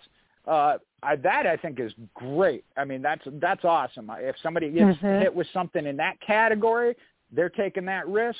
If it's in the category of do not do, if you do it, you're out of the playoffs. I think it's great. I really do. I'm excited for it. We'll have to see if it happens and who it is, but I think NASCAR needed to do it. Okay, Mike, follow up. I disagree in the fact that, when I said that, hey, put them in a hole and let them dig out, sure. And that there's no, aside from, taking away playoff eligibility, there's no way to permanently destroy somebody's season and still have them be able to show up to the racetrack. But if you eliminate them from playoff eligibility, not contention, but eligibility, you've effectively ended the season for these championship-level teams. A team like Spire Motorsports or Live Fast or something like that, they're happy showing up to the racetrack and running around every weekend, and the sponsors that are on those cars are happy with that. But if you eliminate a driver like Kyle Busch, Chase Elliott, Kevin Harvick from playoff championship contention, not only is that effectively shut down the whole team for the season, but that's going to really quickly chase away sponsors from that. There's already enough, and as far as what I said about calling into question the whole credibility of NASCAR's championship system, I mean that as well. There's already enough criticism of the playoff system of quote-unquote not a legitimate champion when you have drivers like Kevin Harvick in his 2020 season winning 9 races and not winning the championship. Imagine if last year Kyle Larson gets an L3 penalty at Daytona or Las Vegas, one of the first couple races of the year, and then he has the kind of season that he had for the rest of the season, but just because he got that L3 penalty within the first month of the season, now a driver with that dominant of a performance as Kyle Larson had, I don't know how you're not going to have a large portion of the fan base saying that whoever ended up winning the championship that year under the point system was a legitimate champion when you had a guy who had a season like Kyle Larson but was not eligible for the playoffs because of a penalty that happened within the first month of the season. And I think that's a serious consideration here. Then don't do it. That's what I would say. I'd have a serious conversation with my crew chief and say, don't put me in this position. Tommy, your thoughts? So many good points being made here, but I'm seeing both sides, and I'll just add this to it. I do like the stricter rules because I do think something needs to be done. I just feel like the past few years has kind of been a joke, kind of. But at the same time, I can see where Mike's coming from on this. If Chase Elliott or Kevin Harvick or somebody like that is put in a situation like that this year or next year, it's just going to be talked about, and it's going to be negative because everybody's going to want somebody like Chase Elliott, Kevin Harvick, or Kyle Busch to win the championship, and they're not going to want to see them not be playoff eligible and be labeled a cheater for something that they did early on in the season. Now, but I do get it. We don't want cheaters to win, but I mean, and then the whole sponsorship aspect too. I mean, if somebody gets an L3 penalty like Kyle Busch at the beginning of the year, why are they going to want to sponsor him all the way through November? So, I mean, pretty valid points all the way around. But then again, everybody's right. Just don't cheat. Well, they're going to want to sponsor him because he can still go out there and win races. And he might win 10 races. He's still going to have visibility for a sponsor, so the sponsors aren't going to lose out here.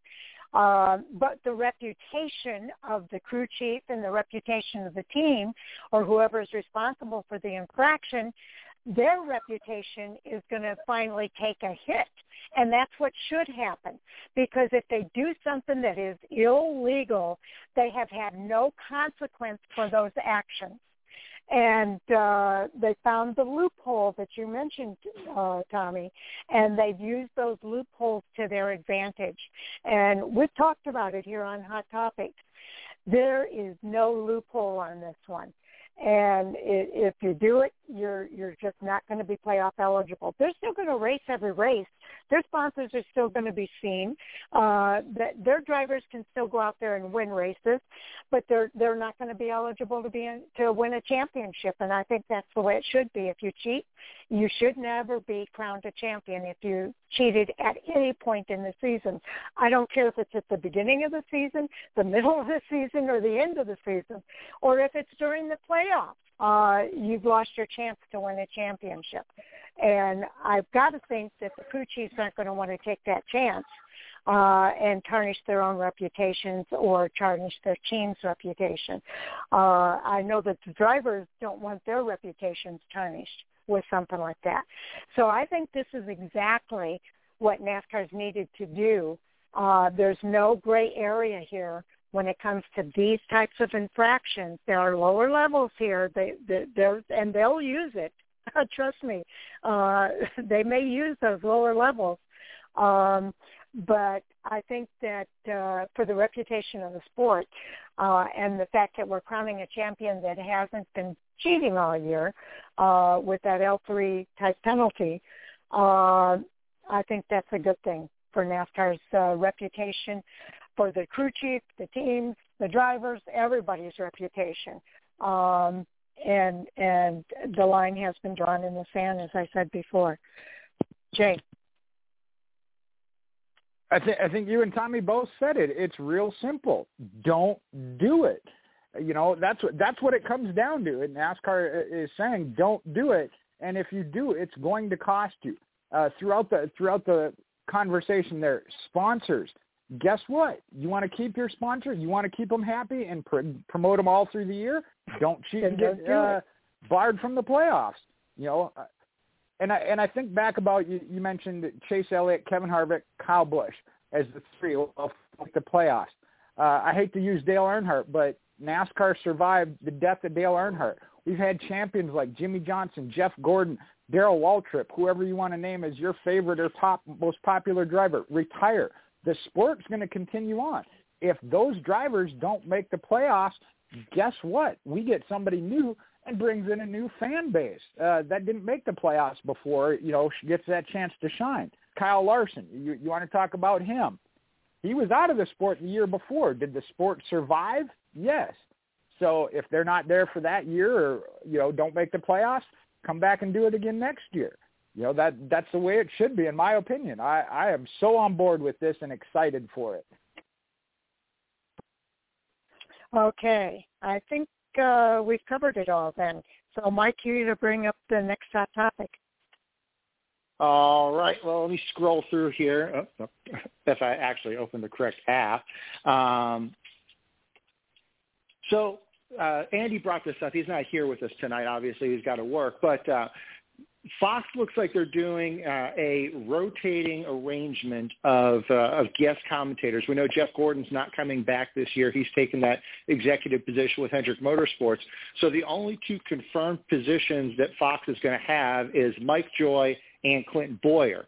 Well, for the Clash and the Daytona 500, that third commentator is going to be none other than Tony Stewart.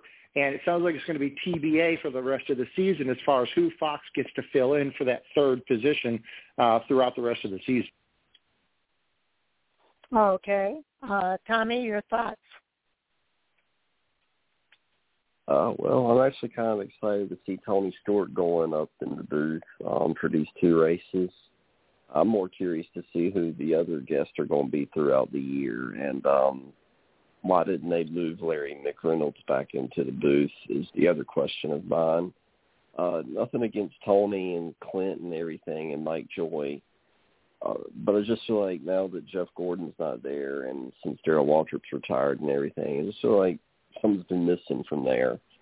But I think Tony Stewart's actually pretty funny. And, you know, I grew up watching him, obviously, in the 20 Home Depot car and then his own team. So I'm excited to see him go up in the booth for those two races. But I think Fox has kind of given away at who could potentially be going into the booth next year, kind of like you guys were discussing in the group message earlier.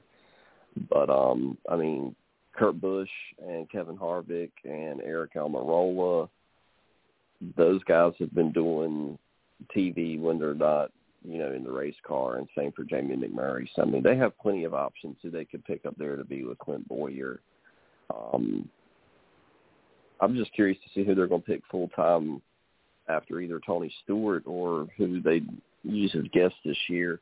I'm just ready to see who's going to be stable up there with Mike Joy and Clint Bowyer. But then another factor, too, to that is, when will Mike Joy retire?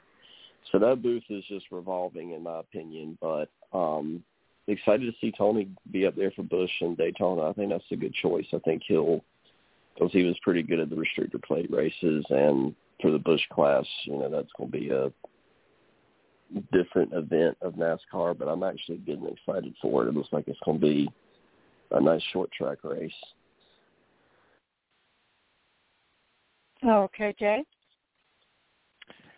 Yeah, a lot of different interesting layers to this. You know, whether they want to try and keep that of a rotation, like got mentioned for the year, you know, whether it be in waiting for, I'll get to that in a minute, full time for somebody down the road.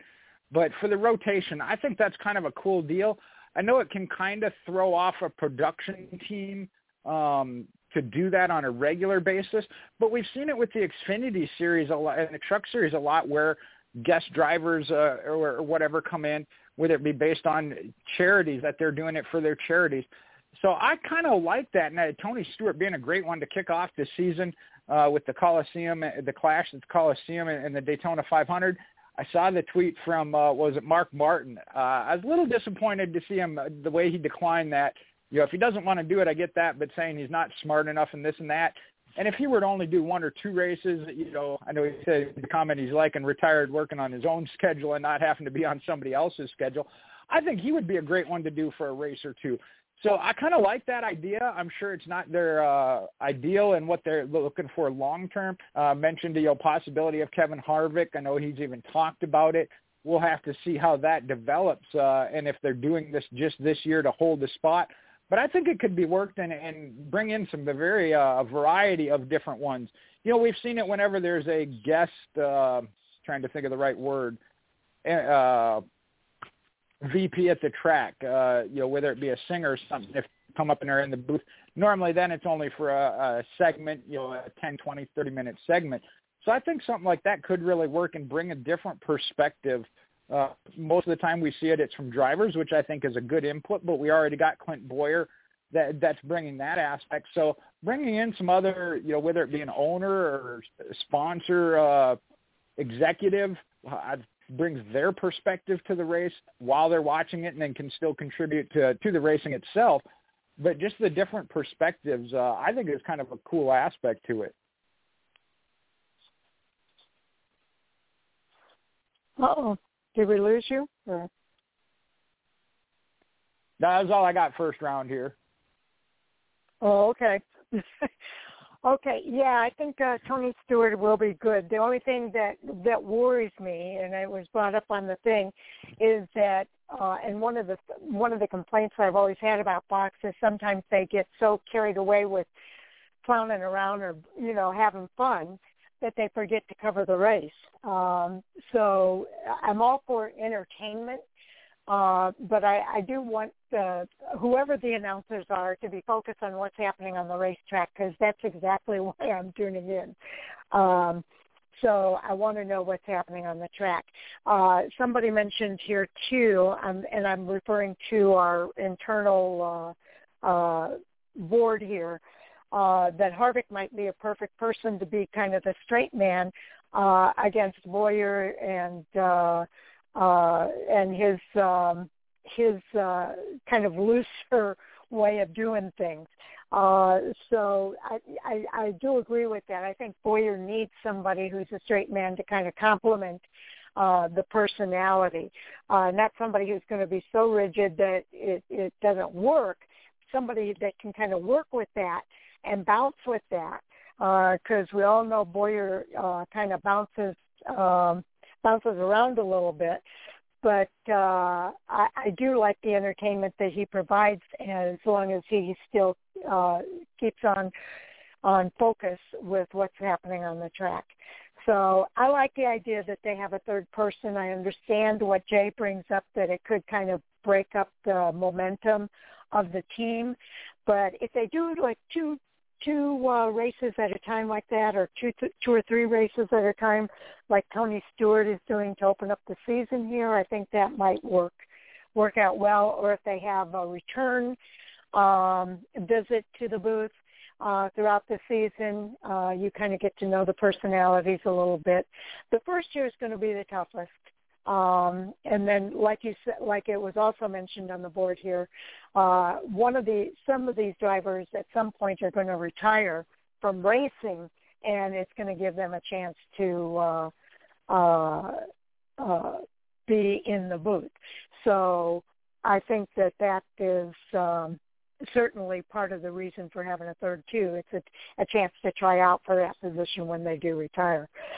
So, Mike, I'm curious to know your thoughts. Well, you kind of stole my thunder a little bit on that here with the Harvick deal. Oh, go. Okay, I got to do my announcement. We're coming up to the 10:30 time frame, and we're going to go off the air at exactly 10:30. We like to let all of our new listeners know that happens, so that you're not caught off guard. Now, know that when we go off the air at 10:30, we are continuing our conversation, and we're recording that part of our conversation as part of the bonus overtime material on our podcast. I will go out on Twitter just to let you know that the podcast is now available, and that's when you can listen to the rest of the conversation by just fast-forwarding on the player to the 2-hour mark, and then you can hear that bonus overtime material. Again, didn't want anybody to be caught off guard, but Mike, go ahead and give us your thoughts. Yeah, you kind of stole my thunder a little bit with the Harvick thing there. But reading between the lines, I think it is what it is. I should have gone first. But I'll wait my turn. And anyway, kind of reading between the lines here, it may be that Fox didn't make a move to replace Jeff Gordon in the booth and keeping that third position open, because they're banking on Kevin Harvick retiring at the end of the 2022 season. Now, this is just speculation on my part. There's nothing that's been announced or even hinted at, besides some comments that Harvick made on Dale Jr.'s podcast a few months ago about he had considered retiring within the past few years, and it's just kind of kept going on. But maybe there's been some talks between Harvick and Fox that Harvick is going to run the 2022 season, and then Fox is going to keep that seat open for him for a full-time position in the 2023 season, with Harvick moving to the booth and maybe Ryan Preece moving into that number 4 car at SHR. So maybe that's why the Fox is doing that rotational arrangement for the seat. I don't know, just speculation on my part, but it's going to be interesting to see how that works out for the rest of the year. Okay, Tommy? Just two things I want to add to that I agree with Jay about Mark Martin. I saw that post too. I'm a little bit disappointed in Mark. I really wanted him to hop in an SRX car, and he doesn't want to do it. But, I mean, I'm glad he's enjoying his retirement and living his own schedule. But fans miss you, so just show up. Show up in the booth one time, show up in the SRX car one time, and call it a day.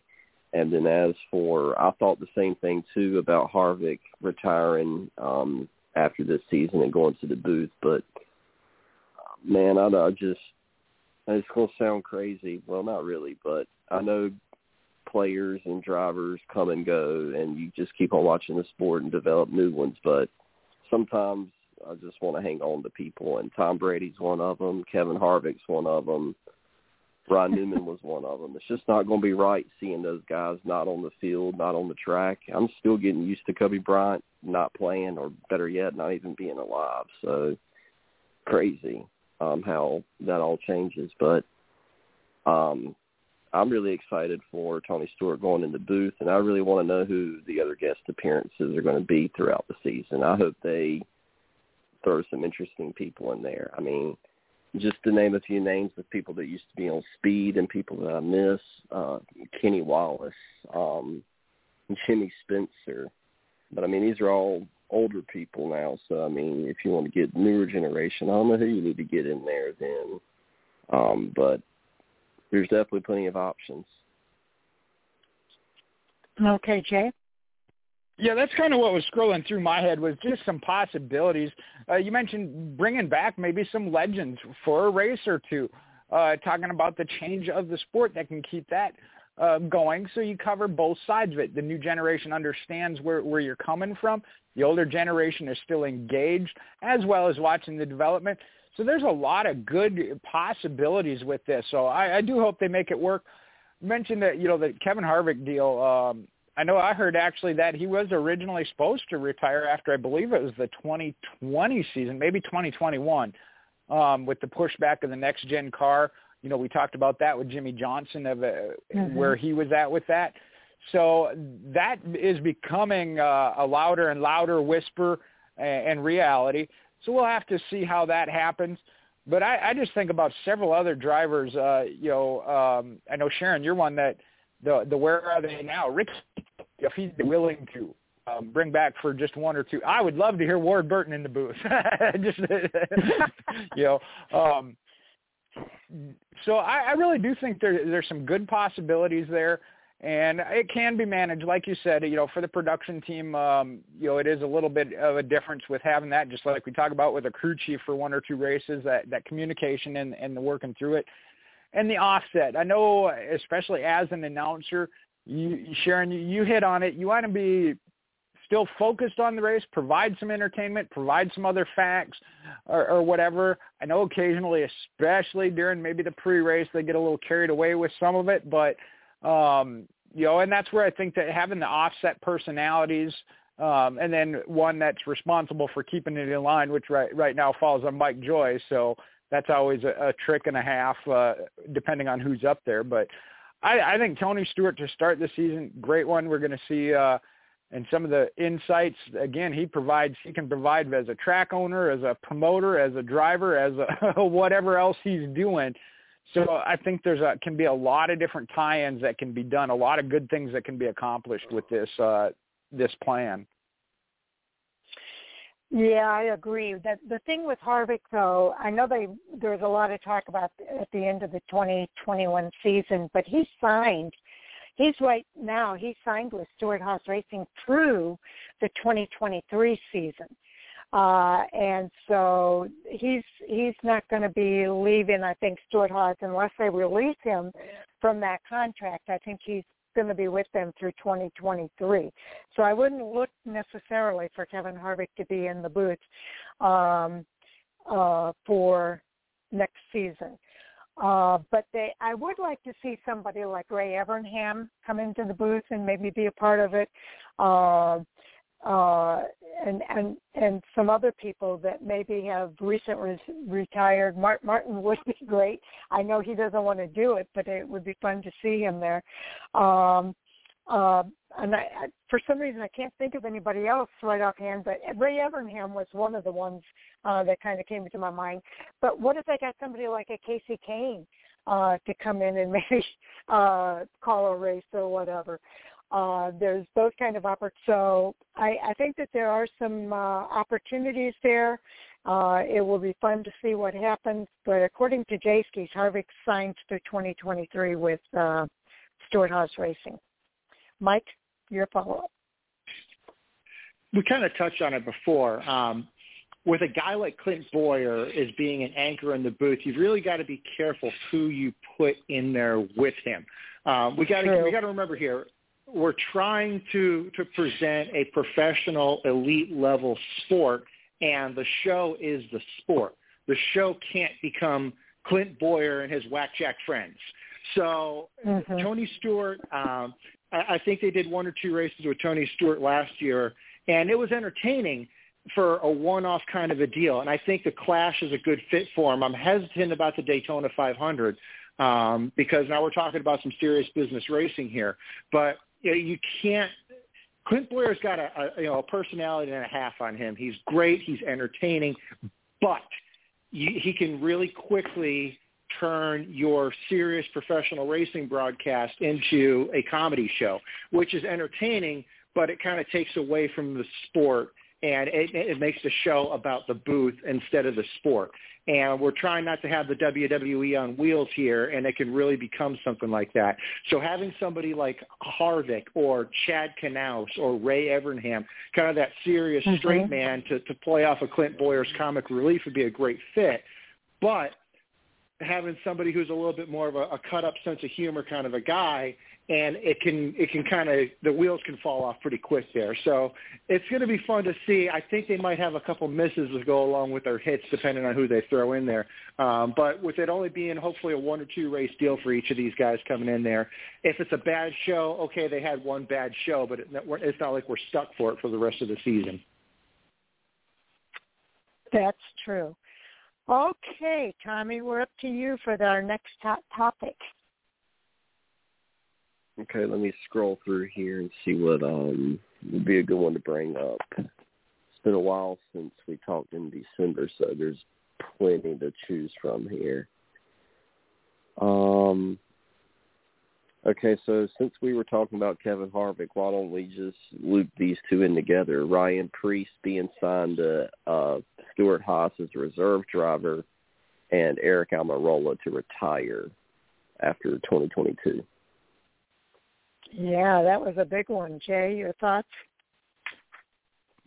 Well, and the order which these came out was really interesting. You know, initially it was Preece was signed as a reserve driver, going to get some starts, and then that followed up later with Eric Almirola's announcement of a retirement. So we're kind of expecting him to go into that. And I know when Mike mentioned of him going into Harvick's car, you got another seat to fill there first in the number 10 for Eric Almirola.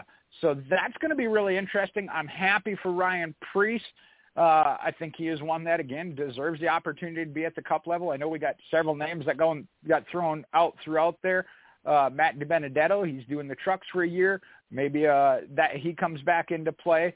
Ryan Newman looking for a ride, has been at Stuart Haas before. So some interesting things there. We'll have to see right now as it stands. Again, Preece is a reserve driver, going to get some other starts, and I think that's great for him. And to be in the pipeline at Stuart Haas Racing, we saw this with Alex Bowman at Hendrick Motorsports, did it for a year with the simulator work and his role there. So I think, again, it's one of those things you see a team watching other teams. They saw something that worked, and to have that available and sign him and lock him down, I think was a good thing. Whether or not they knew already then that Eric Almirola was going to retire, I don't know, or maybe Eric made that decision after he knew there was a driver available. Not real sure how that all played out, but I think it does kind of neatly fit together with one package. And then we throw in there again of how long before Harvick does retire. I really thought his contract also ended at the end of 22, so I was kind of on board with that of expecting him out by 2023. So we'll have to wait and see what decision is made there. But I think Stuart Haas is doing a good thing.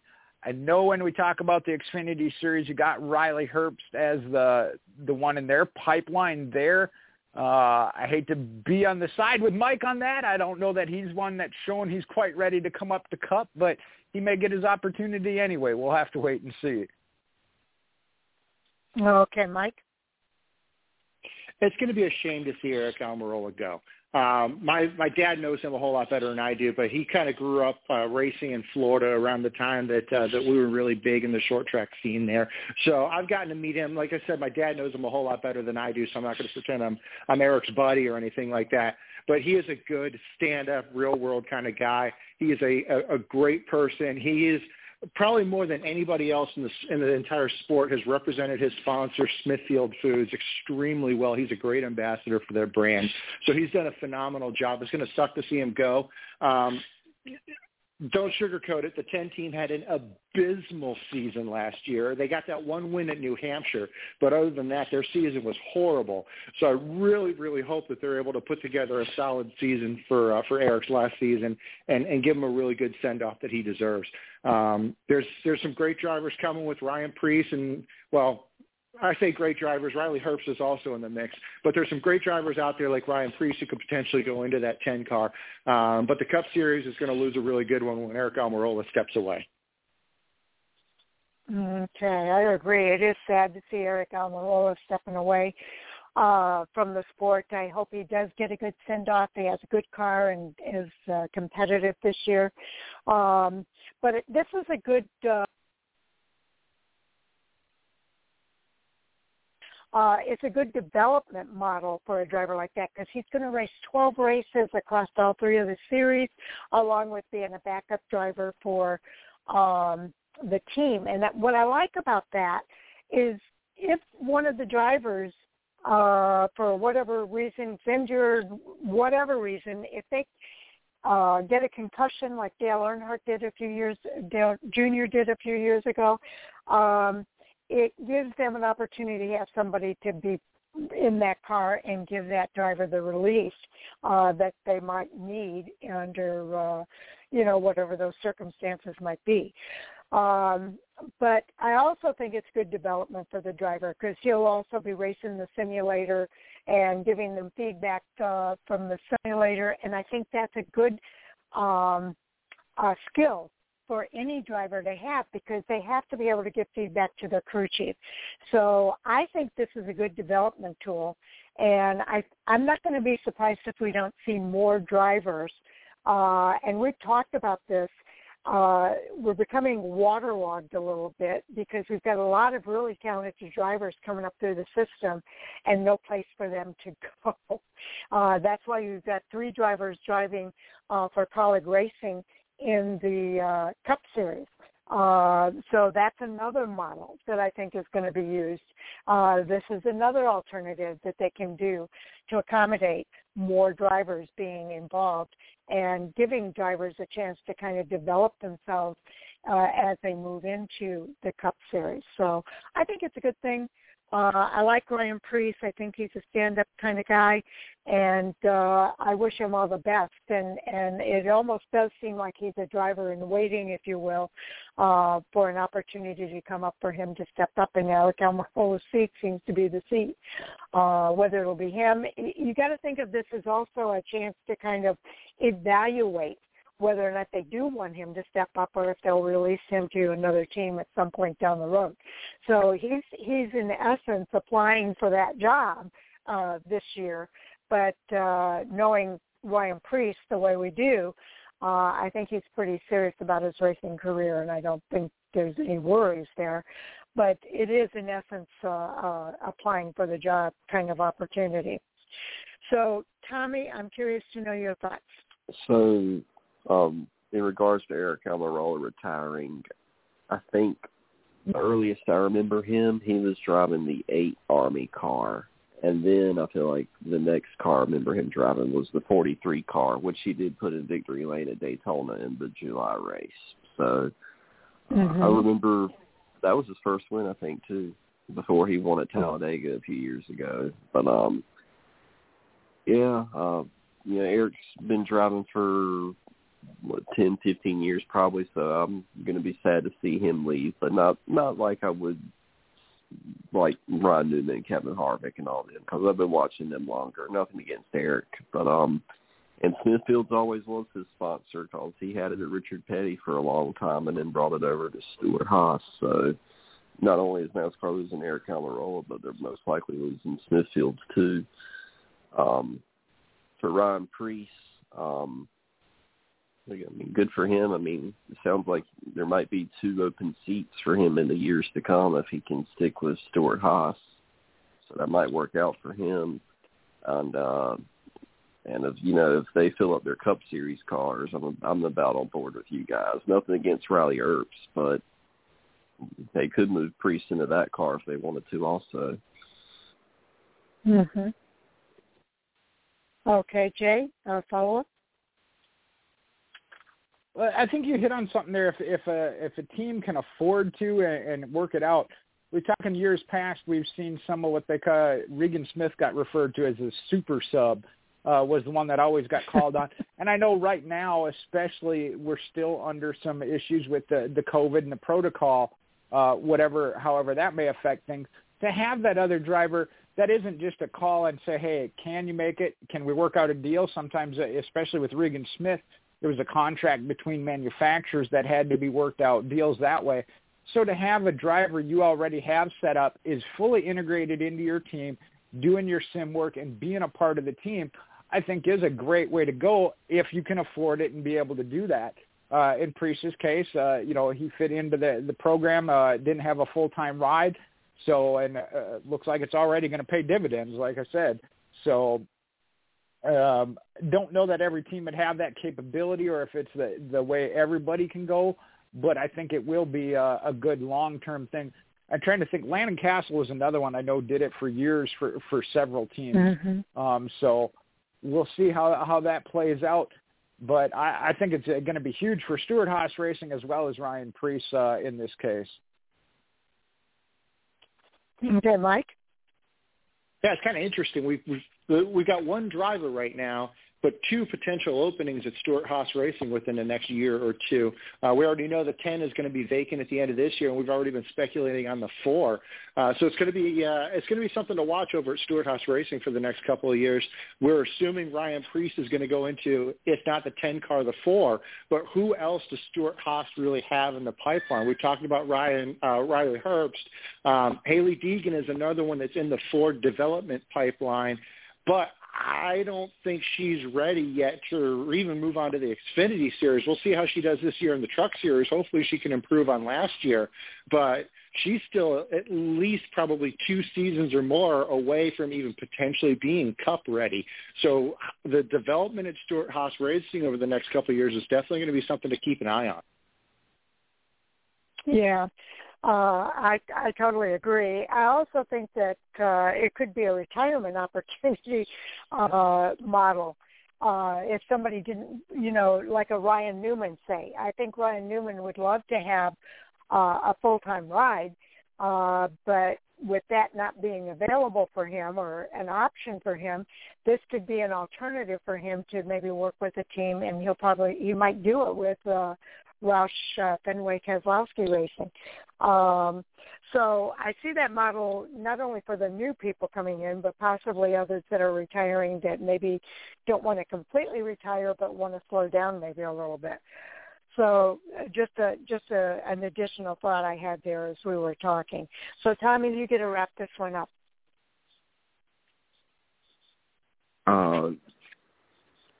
Sad to see Eric Almirola go.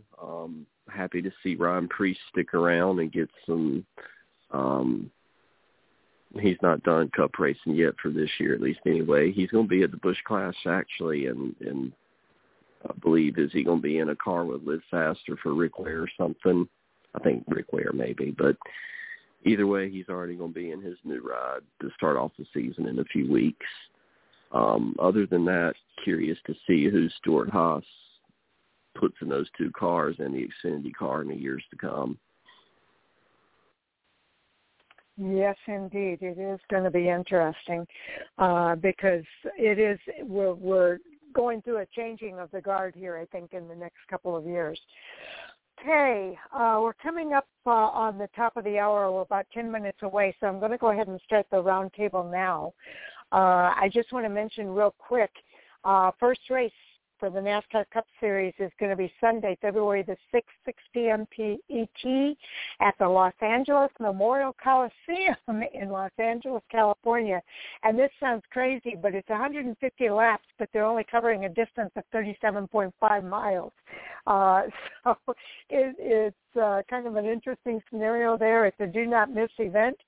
And definitely looking forward to it. If you're looking for racing this weekend, you've got the IMSA going to be racing this weekend. We also have 2 guests on tonight's show. Both gave us great interviews. BlainePerkins, who's racing with CR7 Motorsports in the Camping World Truck Series this season, full-time, and DerekThorn, who's a Spears Southwest Touring Series driver, who is racing not just in the West this season. He's got 7 races now scheduled on the east side, in the Midwest and east part of the country. And so he's going to be racing all over the country this year. And you'll be able to watch him on all the different streaming services that are available, including the one at Racing America. Spears Racing has a streaming service, and Flow Racing now has a lot of grassroots racing that's available. So today it was announced he's on the Slinger National. So a lot of really good interviews there with our 2 guests. So I want to thank them for being on. But let's go ahead and start our roundtable. And Jay, we'll start with you again on that regard. Well, I got to say, I got a little ahead of myself. I was just looking at the calendar. I really thought this next weekend was the Clash. We got one more weekend in there between that and the Clash. So a little heartbroken there, but I put up our fantasy charts. We're getting ready for that. So I guess I got a little more time to work with that than what I thought, but getting ready for our next season of fantasy racing here at Fan4Racing Blog and Talk Radio. Getting ready for myself. I think mid-February is when we start with the go-kart track now opening in Jackson, going full-time, as well as still the big track, your Capital City Raceway, starting on March 5th. So I got to get back into road shape, if you will, and excited about that as well. But I guess I got to wait a little bit longer for the Cup cars. And, social media, you can follow me on Facebook, Michael Hoosman, MoparMJ8 on Twitter and Instagram. Okay. Mike, you're next. Jay, let's be real here. You know as well as I do that road shape is round. Yeah, I didn't say which shape it was. Hey, round is a shape. Round is a shape. I remember that from kindergarten. It stuck with me. All right, anyway, I know Jay is also devastated that we didn't get to talk about his favorite up-and-coming NASCAR superstar team, the Money Team, but I'm sure we'll talk about that at our next show, which I'm already looking forward to. I will not be at the racetrack anytime soon because I decided to put my track car into the fence at Barber Motorsports Park back in November. So I'm currently repairing my car. So I'll be sitting on the couch watching race cars for the foreseeable future while I repair my wrecked one. Mike _Orzel on Twitter, Mike _O on Reddit. Follow me for all your news, important information, and completely indisputably correct opinions. I got an article in the pipeline right now. It's a 2022 season preview going through all the changes and drivers and cars and crew chiefs and numbers and all the stuff that's different from last year into this year. And some of the stuff is the same. And, well, you'll just have to wait and see. Hopefully within the next week or so, depending on when we get it all chewed up and digested, it'll be ready to go. Okay, Tommy. At Since95 fan or Tommy _C25. I do not have any tweets disappointing y'all, so I need to start tweeting out some stuff, and hopefully it's good content. And I also need to get to work on an article for you guys too, so I'll get to work on all that. Okay, sounds good. And you can always retweet the stuff that I put out too. That always helps. Okay, I am Fan4Racing site on Twitter, Fan4Racing blog and radio everywhere else, including Fan4Racing.com, where we have our radio player, a Fan4Racing radio player, and you can listen to our live broadcast there or the podcast according to your schedule. And again, we had the big shout out to our guests, DerekThorn and BlainePerkins, and to our listeners for tuning in, and of course to our Fan4Racing crew, Sal Sigala, Jay Huseman, Mike Orzel, and Tommy Kraft. Couldn't do it without all you guys. Really appreciate the support that you guys give us. And we hope you will tune in. I'm looking at the calendar here for when our next show might be. My son's birthday is actually on February 3rd, so I can't actually do it on February 3rd. So I'm thinking maybe we can do a podcast or something on the 2nd. And have it up by the 3rd, or maybe a podcast on the 4th and have it up sometime before that Busch Light Clash at the Coliseum, and we can at least preview that and then review it. And then the next show would be before the Daytona weekend, which is a couple weeks later. So we'll be back on air early in February in order to cover the Busch Clash, both the preview and the review. So definitely look for that sometime around the early part of February. I'm looking forward to the season.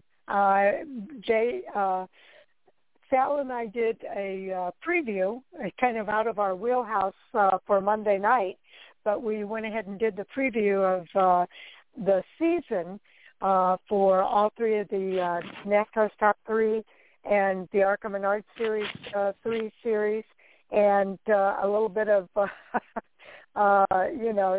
IMSA that's going to be racing this weekend. So definitely looking forward to a full season. Our two guests, I hope they come back on because we had a lot of fun with them tonight. So with that, I hope everybody enjoys the weekend of racing, and we'll all look forward to talking to you early in February. With that, I think we're ready to call it a night, guys. Good night, everybody. All right, good night. Good night. Good night, everybody. We'll see you in February.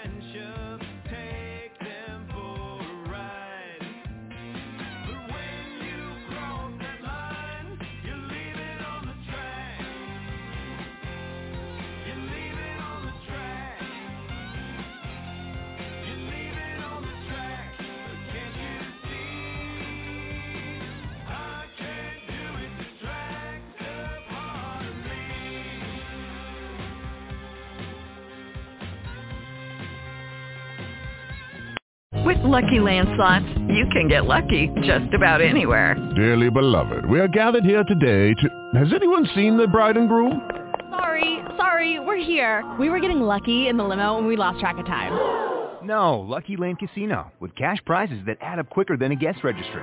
In that case, I pronounce you lucky. Play for free at LuckyLandSlots.com. Daily bonuses are waiting. No purchase necessary. Void where prohibited by law. 18+. Terms and conditions apply. See website for details. With everything you have on your plate, earning your degree online seems impossible. But at Grand Canyon University, we specialize in helping you fit a master's degree in education into your busy day. Your graduation team, led by your own GCU counselor, provides you with the personal support you need to succeed. Achieve your goals with a plan and team behind you. Find your purpose at Grand Canyon University. Visit gcu.edu.